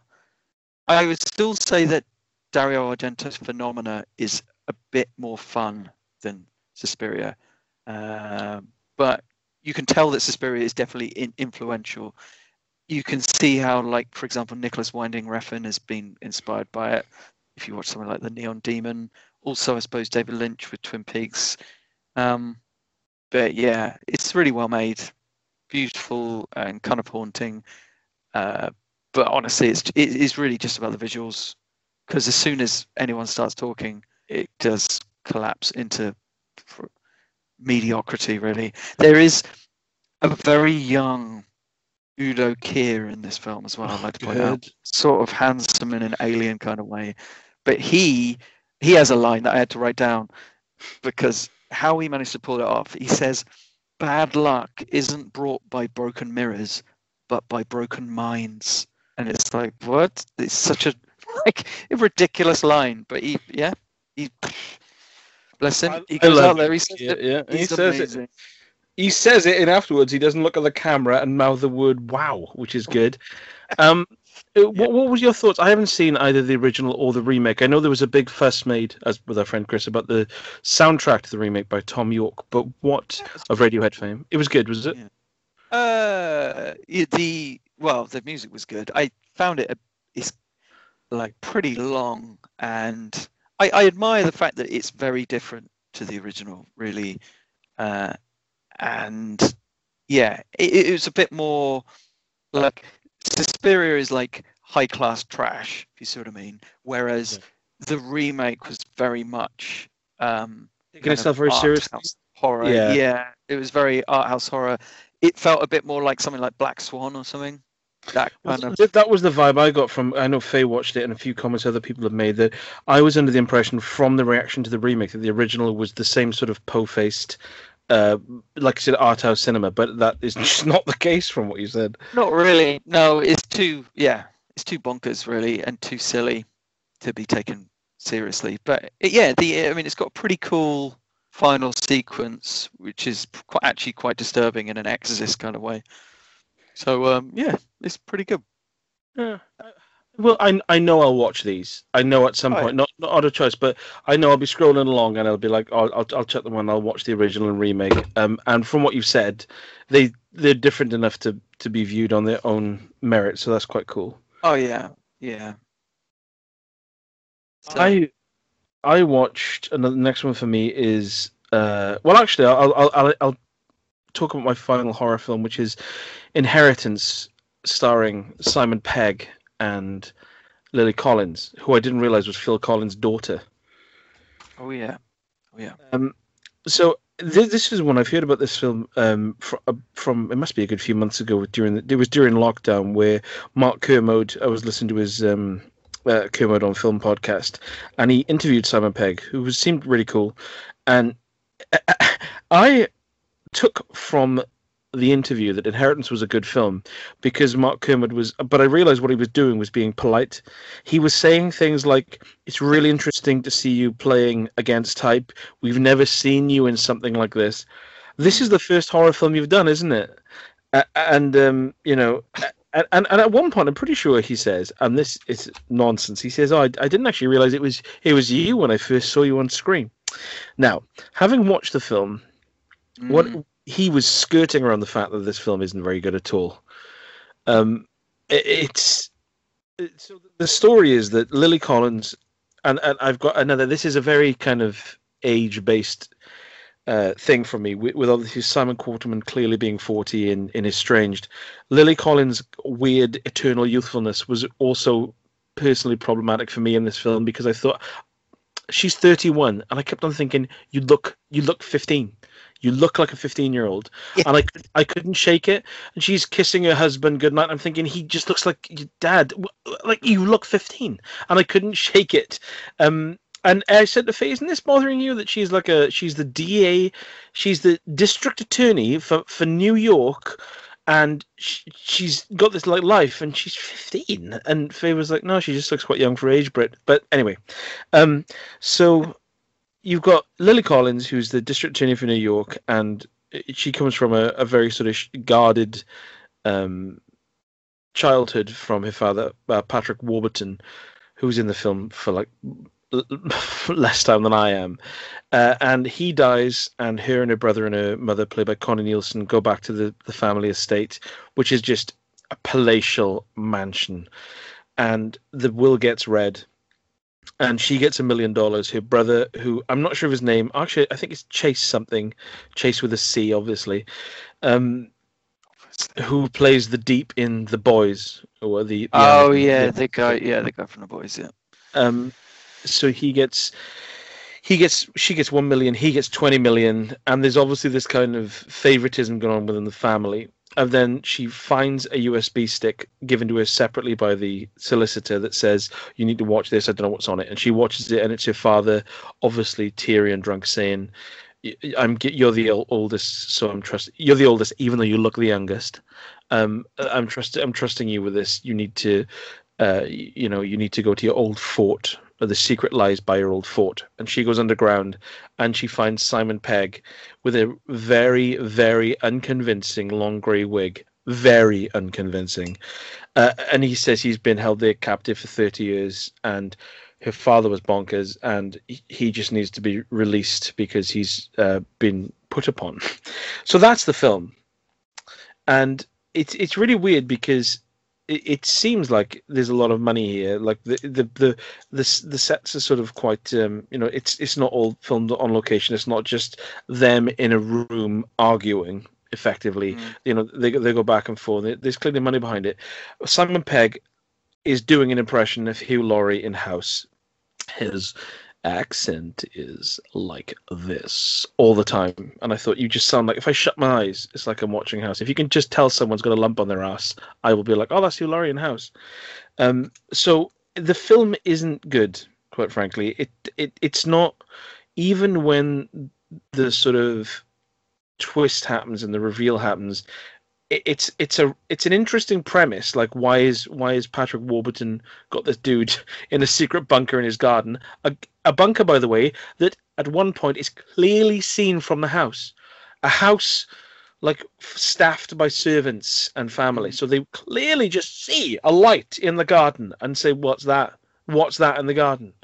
The secret bunker, and the premise is initially intriguing, and then when it kind of, but then it very quickly becomes uninteresting, just because of the sort of cat and mouse dialogue between Lily Collins and Simon Pegg. It's just not interesting, because there's not going to be an exciting enough reason for this setup. It's like Simon Pegg has been hidden in someone's garden for 30 years, and that is it. So if you imagine that, wherever the plot is going to go, and it's not going to be interesting enough for a 90-minute film, if that is it. And it's not like a character study. You don't see enough of Patrick Warburton or Connie Nielsen, or get enough of a background of the family to get emotionally involved. You just kind of wait, and you're just basically sat there for 90 minutes thinking, why is he living in their garden? Yeah. And then you find out, you think, right, okay, I'll turn it off now. That's how it felt. The last 20 minutes of the film, I just felt like I sat through out of politeness. That said, it was nice to see Simon Pegg doing something different. Yeah. But he's too familiar to be cast in a horror film. And Lily Collins is so young that I just did not believe that she was the district. Well, she looks so young. I genuinely thought, "Are you the district attorney of Manhattan? Really?" Yeah, that sounds fanciful, doesn't it? Because Yeah. she's got a very young face. Yeah, I know what you Yeah. mean. And a very kind of sweet nature, so it doesn't. Yeah, it doesn't quite sound right. There's a sequence when she lies down in bed with her husband and the daughter between them, and I thought you literally look like her older sister. You're so young, which is good. She looks great. She's 31, but yeah, it was odd casting. Yeah. So Okay. it didn't. It felt cheap. It felt At like least, like when you said the word inheritance, had a feeling it could be like a dodgy knockoff of Hereditary, but at least it's not that, I suppose. there's nothing supernatural about the entire film, and I almost wish there was. I Just almost to wish there inject was. something in. Yeah, it's so one dimensional. It's just the whole film is thinking, why is Simon Pegg in this bunker? And then when you find it out, it's relatively uninteresting. And then when you find that out, you're like, well, okay, I don't really care. But it's nice to see him in a horror film. Just shame it's not a good one. Yeah, yeah. At least I mean, he's going to have to branch out, really, isn't he? As he enters his middle age, I suppose. He's 50 now, yeah. Yeah. Okay. Probably won't watch that then. And you won't watch what I'm about to talk about, which is The House at the End of the Street, which is on Netflix. Is this Jodie Foster? No. Oh, that's the little girl in the house who lives down the lane, isn't it? Sorry, okay. Right. So this is made in 2012. I'm not sure, but I would guess that it was probably made before the Hunger Games, and they probably delayed the release until after Hunger Games to maximize Jennifer Lawrence's newfound fame. Okay. So because it's not on that level, so there's this young man called Ryan, who is all right. We'll talk about Jennifer Lawrence first. She moves into this house, right, and her neighbor is this guy called Ryan, whose parents were killed, and he's this brooding, kind of mysterious young man without any friends, very much a loner. He says to her at one point, I like waking at dawn to write because all the best thoughts haven't been taken yet." So you can imagine what kind of person he is. So yes, however, so she quite fancies this Ryan guy because he's mysterious and brooding. But it turns out he has a captive in his basement, a young lady, so who he ties up and beats and all this kind of stuff. And this turns out to be his sister, who was blamed for the murder of his parents, who were heroin addicts. Anyway, basically he's got captive. He's a bad guy.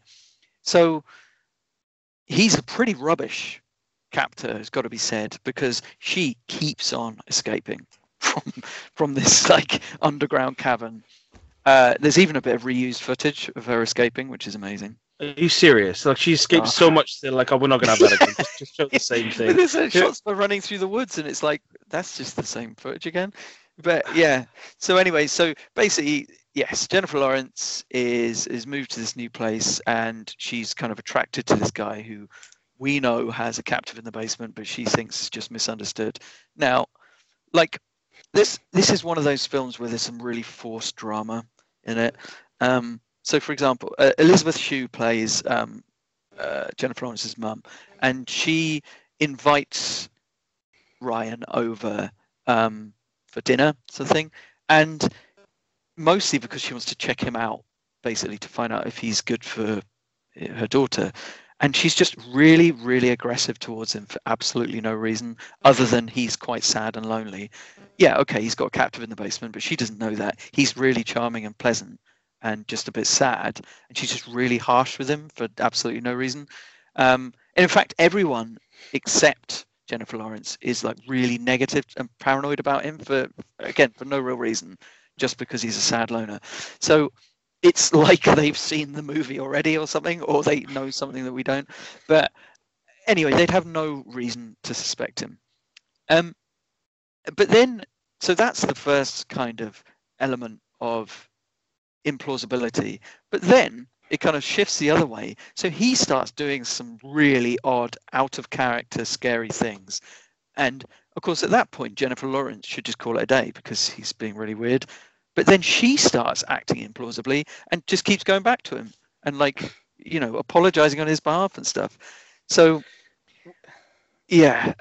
Anyway, so it all ends up with some really just constant ridiculous decisions by characters. For example, where Jennifer Lawrence obviously discovers this girl in the basement, this bedraggled girl, this abused girl wearing a gimp mask in the basement, screaming for her life, and Jennifer Lawrence, like, escapes from there, and goes straight to the police. Yeah, she goes upstairs and immediately takes her mobile phone, runs out of the house, and calls the police as she's running, to get herself to safety and to rescue this girl.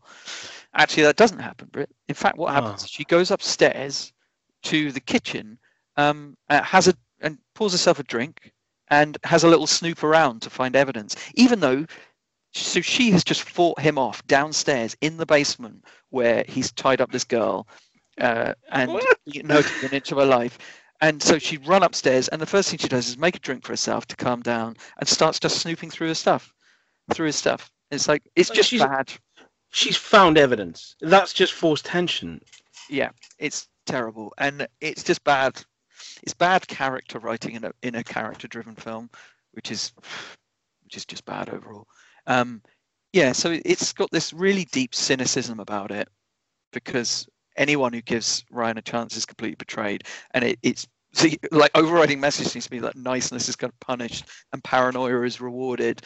And it's got this really annoying cinematography with, like, loads of crooked close-ups and Dutch angles for no reason, really haphazard editing, and these excessive color filters, which are either like horrible sepia or deep gray. And yeah, so it's not even technically nice to look at. It's just very grim in a very unconvincing way and no fun at all. It reminds me a lot of The Glass House. Right. With Lily Sobieski. I'm really getting Glass House vibes from this. Okay. It is a psychological thriller, which is more stupid than its audience, which is a crime against cinema, really, isn't it? So also, it's interesting as well that I mix up in my head Ryan Quanten and Max Theriot, who plays Ryan in this film, because they look quite similar. Max Theriot I know mostly from the Bates Motel. He plays Norman Bates' brother. Oh, yeah. He is a good-looking man. He looks good. He has been to the gymnasium, and he has said no to the chips. But yeah, I always mix him up and Ryan Quanten in my head. So it's interesting that he's called Ryan in this film. I just thought I'd point that out. Yeah. Yeah, so it's not worth it, though, anyway. House at the End of the Street on Netflix. To be ignored now. I remember my dad telling me a story about my mum watching films where my mum is a nightmare to watch horror films with, because she will just say, oh, what, you know, like in that example you've just given, oh, why doesn't she just call the police, run off and call the police? Why is she going back to, you know, help the other person, and then she's going to capture herself? And my dad always says, because it's in the script, Sharon. But that's like funny, ha ha ha. But then you think these things have been happening for so many decades now. I mean, that it's like just someone involved in the script process just say, look, we'll do something else. Like, there's so many things you can do. Maybe she tries to call the police. Why would you go upstairs and make a drink? It's bizarre. Why? Yeah, I don't know whether it's meant to be because she's still not sure about him. Maybe she just still is giving him the benefit of the doubt. But if that's the case, then that's just stupid, isn't it, really?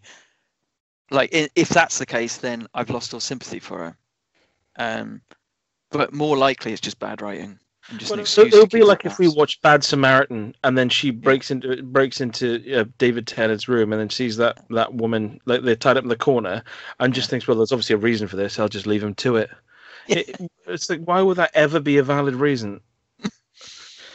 Yes. So yeah, don't bother with that. No, I won't.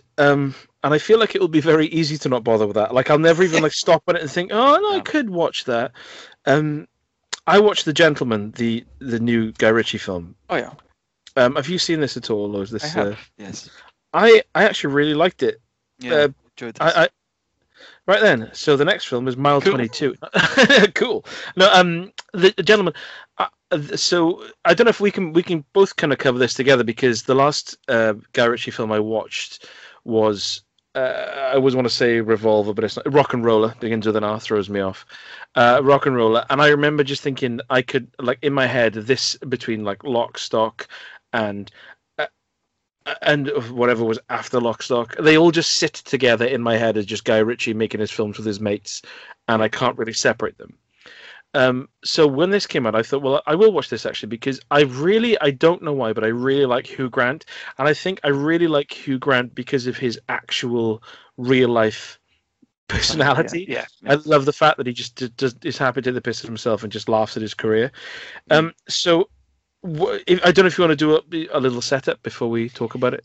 I can't really remember the intricacies of the plot, but it's essentially kind of like quite well-dressed gangsters in London, and there's Matthew McConaughey's in it. He's quite amusing. But the key to the door is it's almost like a kind of like a mystery type thing, isn't it? With what's his face? Hugh Grant as this really creepy, amusing gay journalist, and he's hilarious in it. And Charlie, he's in every film I see at the moment. I forget his name. Charlie Hunnam, yeah. He's got a great voice, that man. Yeah. Really, really great voice. He looks great in this with a beard as well. So yeah, it's Matthew McConaughey, like you say, is basically a weed farmer, and he's looking to sell his business, which is worth billions, and get out of it. And it's sort of a usual Guy Ritchie crisscrossy thing with who's on whose side, and very snappy, very slickly edited.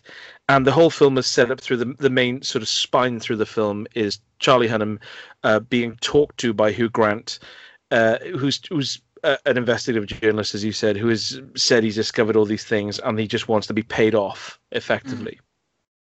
And I really liked it. I thought it was Guy Ritchie does have.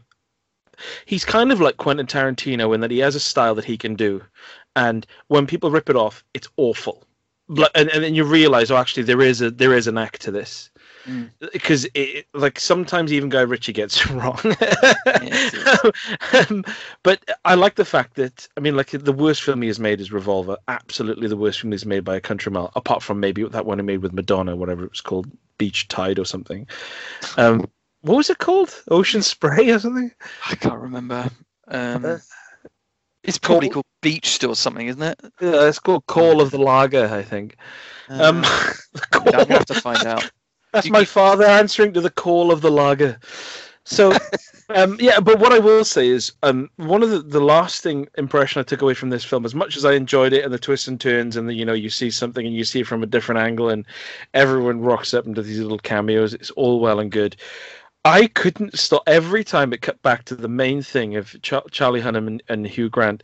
I just thought, why is Hugh Grant looking and do an impression of Griff Rhys-Jones? Yeah. I could not shift that. I thought, why didn't they just get to Griff Rhys-Jones? I loved it. Was every time I cut back to him and his amazing jacket, I just thought, oh my god, I feel like I'm watching Griff Rhys-Jones, and I loved it. Yeah, like you could just imagine him turning up on set and just trying out this like weird camp. Oh, like he's such a strange like speaking style, like really kind of almost slurred. He almost sounds stupid, but he's actually very intelligent in it.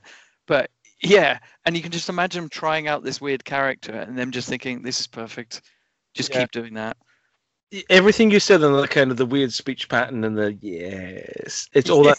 It's Griff Rhys-Jones, Rupert. Honestly, it's Griff, and it made me, when I was watching it, I think, oh my god, I can't wait to watch this, and then watch the Smith and Jones sketch where Mel Jones is a cannibal.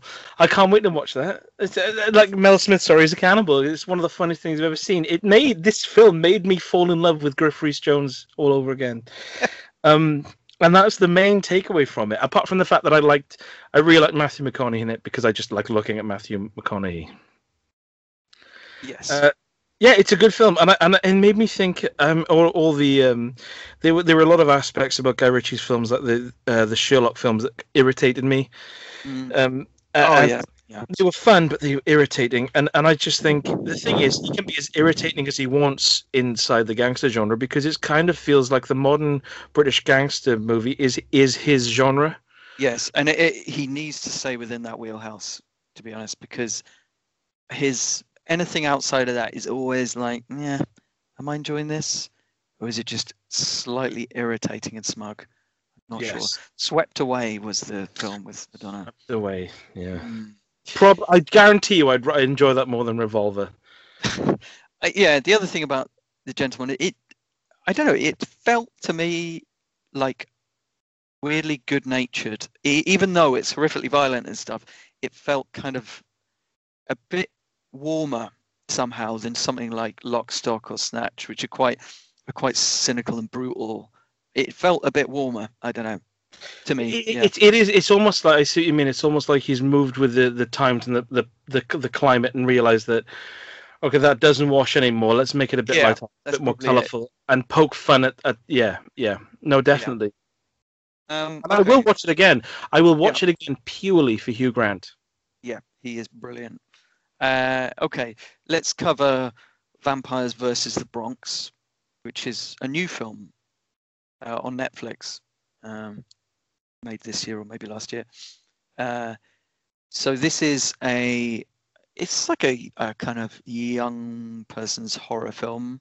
It's about basically this company, this real estate company called Murnau Properties, as in F.W. Murnau. I don't know what that is. Yeah, Nosferatu. He directed it. Uh, Yeah. I was hoping for a minute you were going to talk about Vampire in the Bronx, the 1995 Eddie Murphy film. If But only. sadly not. No, Oh, this is that's quite different. okay. Yeah. So this property company is buying up properties in this Bronx neighborhood, with a view to gentrifying it, I suppose. And so this kid called Lil Mayer is on a one-man, or otherwise known as Miguel. He's on a one-man mission to raise funds to save the properties, particularly this kind of corner shop that he frequents. And so basically the whole place is going to be gentrified by, as they say, white people with canvas bags. Now Miguel is in a little crew with his best buddies and a girl he really fancies. Sort of a bit of slightly more street version of Stranger Things, I guess, in that regard. And yeah, there's various other characters. There's this young girl going around vlogging in the community, which could be annoying, but actually isn't. She kind of provides sort of narration in a way, speaking directly to camera. There's this. Is it as long as in Enola Holmes, or is it done? No, it's very rare. It's just to kind of set up the scene, if you like. Yeah, and so this company, they employ like local gangbangers to start causing a disturbance in the neighborhood, so businesses are more likely to sell, for example. And the film also touches on how kind of fatherless kids tend to get drawn into crime by would-be father figures who promise strength and respect. So it's quite an original setting, and quite a unique dialogue style. Means that the more hackneyed scenes feel quite fresh, because it is pretty hackneyed, to be honest. Like this, you get the usual scene of like the nerdy kid explaining how you kill a vampire and stuff. It's quite cool that they have this kind of ready-made black vampire superhero film in the form of Blade, because they kind of worship Blades. That's kind of cool. And the main kid is someone called Jaden Michael, and he's very sweet and charismatic, and you can see he could be a future star. There are very obvious bloodsucker parallels between the vampires and the real estate agents, naturally. But what's quite cool is it doesn't kind of demonize the real estate company. It actually shows that locals can see the offers that they're being given as an opportunity to become more socially mobile, sort of thing. It's really nicely shot, probably apparently on location. So it was a very kind of cinematic eye, and there's some good editing, and the lighting is very 80s, especially in the night scenes. Lots of neon. Neon in the Good. sewers, a la Vamp, or Oh, well, yeah, it's neon everywhere, really. It's good, and yeah, sort of unnatural light sources everywhere and stuff. So the problems are that I was going to say you've been pretty positive so far. yeah, the whole kind of setup and the context for all this is pretty good, but there is a big chunk in the middle of the film where no actual vampire stuff takes place, and I think it could have done with a killing or two here and there. The other thing is it's very, very child friendly or young person friendly. It's almost entirely bloodless, and yeah, I think they could have pushed it a bit more, to be honest, but they don't. It's a bit disappointing, really, that they didn't have any kind of, like the violence in, I don't know, like a Spielberg movie is more intense than the stuff in this.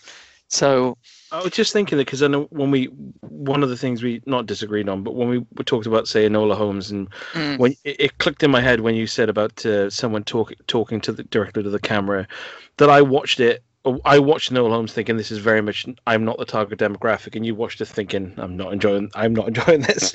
But do you think that it's that again, or is it? No, I mean I because I did enjoy it to an extent, but I think they could have pushed it a bit more. I think it's too coy when it comes to the violent stuff. Because I mean, like, there's swearing in it and that to obviously reflect like what's going on the streets. I think there's maybe one or two F-bombs in it. So it's not for young kids or anything. It's for like teenagers, I'd say. So I think they could have pushed it a bit, but I don't know. It's kind of all quite kind of easygoing, really, and nice. I think that the other thing that was a little heavy-handed was that the kind of the racial overtones were a bit heavy-handed. Like literally every white person is a vampire. They probably could have done with a white character, say, who didn't live up to the locals' worst expectations, but it's there anyway. Overall it's pretty enjoyable. There's nothing fresh at all about the actual content or the plot itself, but the settings and the characters are unusual enough to make it feel a bit different, at least. So yeah, it's all right. It's pretty good. Okay. I thought that it was going to be a far worse film. I was waiting for a but. But I'd say no. The issues are pretty minor. It's very fast-moving and enjoyable. Is it a franchise starter? Not really, and I don't know whether it really intends to be. It doesn't feel like it anyway. It feels kind of wrapped up. It doesn't leave anything. I don't think it leaves anything open. The last film I have here is also going to be a relatively brief one from me, and that's another Mark Wahlberg film, not Donnie Wahlberg, sadly, called Mile 22. Are you familiar with this at all? I'm struggling to remember if I've seen this. Start describing it. This is okay. So this is a film where Mark Wahlberg is a sort of special forces operative who suffers from it's almost like his mind is too fast for the world around him, so he's constantly got this yellow like sort of elastic band on his wrist that he snaps all the time, because it's almost like he's slightly ahead of everyone around him. His brain is always racing, and it opens with a sort of botched hit on a load of Russian spies, and it ends up with Iko Uwais turning up at the embassy, saying that he's got information that will give them what they need if they extract him to safety. And the Mile 22 relates to the 22 miles they have to travel with him to get him on a plane and get him safely out of the country. Does that ring a bell at all? I think the trailer rings a bell. Right, Mark Wahlberg is apparently, I do apologize for not doing my research here, but Mark Wahlberg has apparently made a few films with this director. Peter Berg. Yes. That is Peter Berg, isn't it? Yeah. And so when I watched this, when I watched Triple Threat, which I talked about in a podcast a while ago, and it had Tony Jaa, Iko Uwais in it. I thought, oh, this is cool. Actually, these martial arts stars are getting in big Western films. And the problem with this one, unfortunately, is that you've got Mark Wahlberg and his team who are trying to extract Iko Uwais, but the sequences in it that show off his capabilities are really cut up. There's a touch of the Bourne films about them, so you can't really appreciate the choreography and the ability, because it's just every second is a cut, and it's like, oh, come on, guys. I thought this was a fad. Why is this still happening in like 20 whenever it is? Yeah. And also the conceit of, I like the fact that it's quite, it's so neat. It's just right. We have got to get this guy from the middle of the city to a landing strip 22 miles away. Off we go, and then they're just trying to be stopped by terrorists effectively on the way. It seems like a really tight idea. But it's thrown off by it's two things really. One is the editing and the sort of the constant cuts in the action scenes, and which ties in also with when they're in there. So that's the sort of martial arts sequences that kind of falter. But also there's a lengthy sequence in a tower block where one of their group gets captured, and she's in a room and she really needs backup, and Mark Wahlberg and Iko Uwais are trying to get to her to help her, and you have no sense of geography. So what you're left with is just them going through corridor after corridor, and the tension's ramping, the music's getting louder. She's trying to keep away from this squad that are after her, and I'm just thinking, I don't know where anyone is. I've no sense of building tension because I don't know if they're getting closer. They might be going the wrong way. I'm not with this at all. And the other thing is, you know, in The Accountant with Ben Affleck, where he is, what is it in that Ben Affleck, is it autism? I think so, yeah. I think he's got Asperger's or something. It's played into the plot really well. I really like The Accountant. It plays in the plot, boom. With this, the whole thing sets up Mark Wahlberg with this wristband snapping, that he's always ahead, and he's sort of a little bit outside of the normal sort of human spectrum, where it's, you know, he's not too good when it comes to just chat at parties, and yet he is extremely involved emotionally when the plot calls for it. So I didn't get the sense that he was the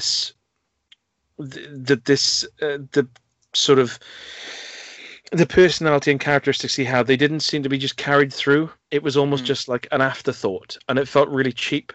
Whereas in The Accountant, it was like very much up front in the plot. In this, it's almost just like, I don't know, just a bit of a throwaway thing, and it didn't take it as far as it needed to go, and it felt needless. And it also felt like a franchise starter, which it clearly just wasn't. It was, if the way it starts and the way it ends, I got the impression like, oh, okay, they think this is going places, but it's not. Like, why would this? It's such a basic premise. So that, the editing, and Mark Wahlberg's slightly irritating character didn't sell it for me. Yeah, you don't need to edit Iko Uwais. Oh, Uwais, is that how you say his surname? Sorry. I don't know, yeah, probably. But you don't need to edit him, because you can No. do it all in camera. It doesn't need to be done. That's the genius. Is just this is what I don't get about the martial. The fact they've got this world-class martial like in there, just let him do his thing. Like let me just drink it in. It'll be the highlight of the film. Don't do all this like snappy cutting. It just ruins it. It actually ruins it. Yeah. So yeah, that was I don't know. It wasn't good. No, that's, yeah, I'm pretty sure I haven't seen it. Or it must have been so forgettable, I've literally forgotten it. I can generally imagine that, yeah. Because I've seen actually a lot of their other collaborations, and it's Peter Berg makes these quite muscular, very masculine movies with Mark Wahlberg, and some of them are okay. You know, Deepwater Horizon was all right. Is that on the oil rig? Yeah, there was one called Patriots Day, which was all right. That was the Boston bombing. Yeah, I mean, these the ones you've just said, the ones that are okay. self-contained. Like Yes. this whole thing about like, oh, it could be a franchise. I think he So did Lone Survivor you're watching as like well. yeah, that could be. I know he's done 4 with him, so that could make sense. When you're watching a film that feels like an origin story, and it's almost like you can hear the director saying, "Right, we'll set this up. The next one will be really good," but you're thinking there's not going to be a next one. So you just kind of feel like you're watching almost like a tech demo of a video game. Yeah. It always leaves a bad taste when you watch a bad movie which wants to have a sequel. It's like, no, this has just made me feel even worse about it. Yeah. So that, my lover, is me done. Well, I will. I'll make this my last one, and we can carry over a couple more to the next episode anyway. So I'll just talk about As Above, So Below. Is my final. I have seen this film. The star in this film, I've forgotten the name by the way, but she's actually born in Cardiff. Yes, yeah, yeah. So she plays a slightly annoying, smug young woman who leads a journey into the catacombs under Paris to retrieve some kind of magic stone which has supernatural healing properties and can turn copper into gold or something. So she's very much a kind of Lara Croft type character. She's like blindly courageous. She's steeped in historical knowledge, and she's multilingual. So the thing about this is, used well, right? Found footage can provide a level of kind of intensity and intimacy which can really work, especially obviously with horror movies. At its worst, it is a lazy filmmaking form which is used to sidestep the real skill of filmmaking craft. I think I know which way you're going to lean, you know. And for example, I mean, like, you know, like, why would you bother? Why nail a take when you can simply cut mid-shot? Why choreograph a scene when you can simply shake the camera instead? So this falls into very much the latter camp, yeah. I could just imagine like the director filming it being really quiet, and the moment there's any action, he just literally just points at the floor, goes, "Come on!" and he doesn't edit out him doing that. Oh, that'd be amazing. Oh my God! Why? Oh why? Oh why? Why is this a found footage film? I've never seen such a pointless use of the found footage medium, because the script doesn't have any naturalistic dialogue in it whatsoever, because it's all like really heady stuff about this mysterious stone and all this sort of mythology and stuff. And the performances are not naturalistic either. They're just like a regular film. The stuff they're talking about, I mean, it's literally like Tomb Raider or something, the stuff she's talking about. I remember them thinking that every time you get someone who's like it's like this very kind of like urban French characters, and then it's almost like the film does this thing of saying, "Aha, I know what you're thinking," but they're actually very clever. Look, we're going to make them sound clever for the next 20 minutes, and you're like, okay, that's nice, that's natural. Yeah. And also, no one ever actually acknowledges the fact that they're being filmed. So there's literally no point in this being a found footage film. Yeah.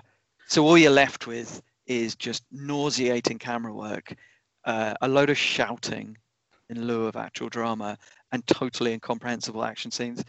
So the concept is so hokey, and the setting is so kind of naturally spooky, these kind of catacombs under Paris. So with that in mind, you've got the potential there for a kind of perfectly enjoyable, regular type movie, which is just made as a movie, you know, because it's almost like the Goonies or something, isn't it, really? These people going underground to like uncover this treasure sort of thing. But instead we get kind of like really, really bog standard scares, like whispering in the dark and strange little girls wandering in the background. And but I also remember from this as well. Now, I did watch this a few years ago. I remember watching it, and of course no one, like you said, no one talks in a natural way. No. So everyone is irritating, and then it's filmed in an irritating way, and then but it has like ideas of pretension. So it'll they'll look at the camera and say these things, and I'm just looking back thinking, what? You haven't earned any of this. I'm not like, okay, yeah, I'm really involved in this. It's just a load of bollocks. You're talking bollocks, and this film is bollocks. It is. It's so bad.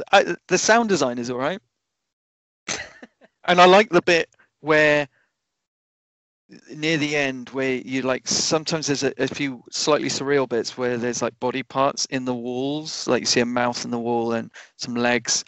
That bit was all right, but oh my god! But everything else is just constant jump scares. Oh, tedious like bits where there'll be like a mad person with super strength and stuff, and it's just please. And the ending is so inconsequential. I couldn't believe it. It's just what? Is that it? That's it. Oh my god!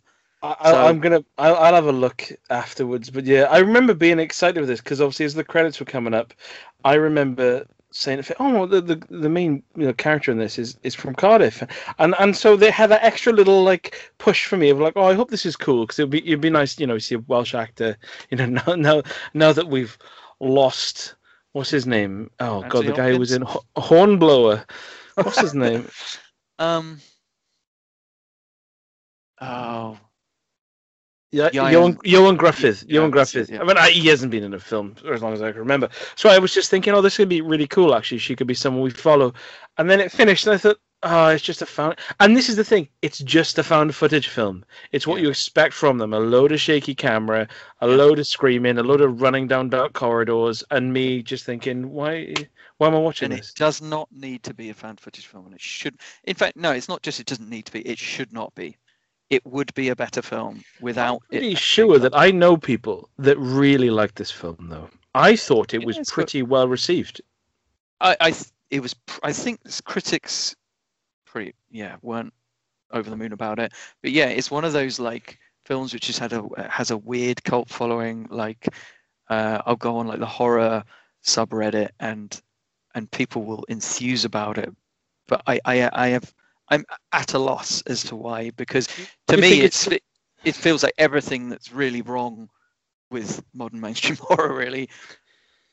Do you think it's because of the sort of delusions of grandeur the film has in the script? I don't know, because they talk a lot about some pseudo history and some pseudo mythology, but so there are big words, but it just seems to me like leaving them. It's just in all the things they talk about in that film. It is an excuse to lead up and have a slightly kooky bit, and then it is back to the nonsense. Yeah, nonsense is what it is. It was just as in like the story was nonsense, the style was nonsense, and it just making sense of what's happening on the screen as well. Sorry? It was filled with unlikable characters, wasn't it? Totally. This is the thing. I don't have a problem with unlikable characters normally, but it's when characters are clearly meant to be pleasant, nice people who you're rooting for, and I just thought, I don't like any of you. I think you're all irritating young people. Do you think it? I remember the camera shake being a real problem for me, because that's the whole thing, isn't it? When people think of found footage horror, what they think of is heavy breathing, really loud breathing, slightly shaky through the thing, and then you see something, and then the moment you see something, boom, it's camera down, swinging with the arm as they run away, and then you're like, well, what is this for the consumer? What am I supposed to take away as the viewer of this? I'm watching nothing. Yeah, it's a form of filmmaking that is so, when it is used correctly, can be so good, but is so rarely used in an interesting or aesthetically pleasing way. I love it when you get these sort of niche subgenre films that are released, and like a good found footage horror film, or like a good a Gerald Lancaster. You think I really tuck into that because I know it's going to be good because it's such a high concept thing that's like driven through to the end. Yeah. But yeah, there's so many. These are the ones that give the genre a bad name. But So then, I know you wanna wrap up and see. Yeah. So, Yeah. it's Film with a Podcast, FOTP.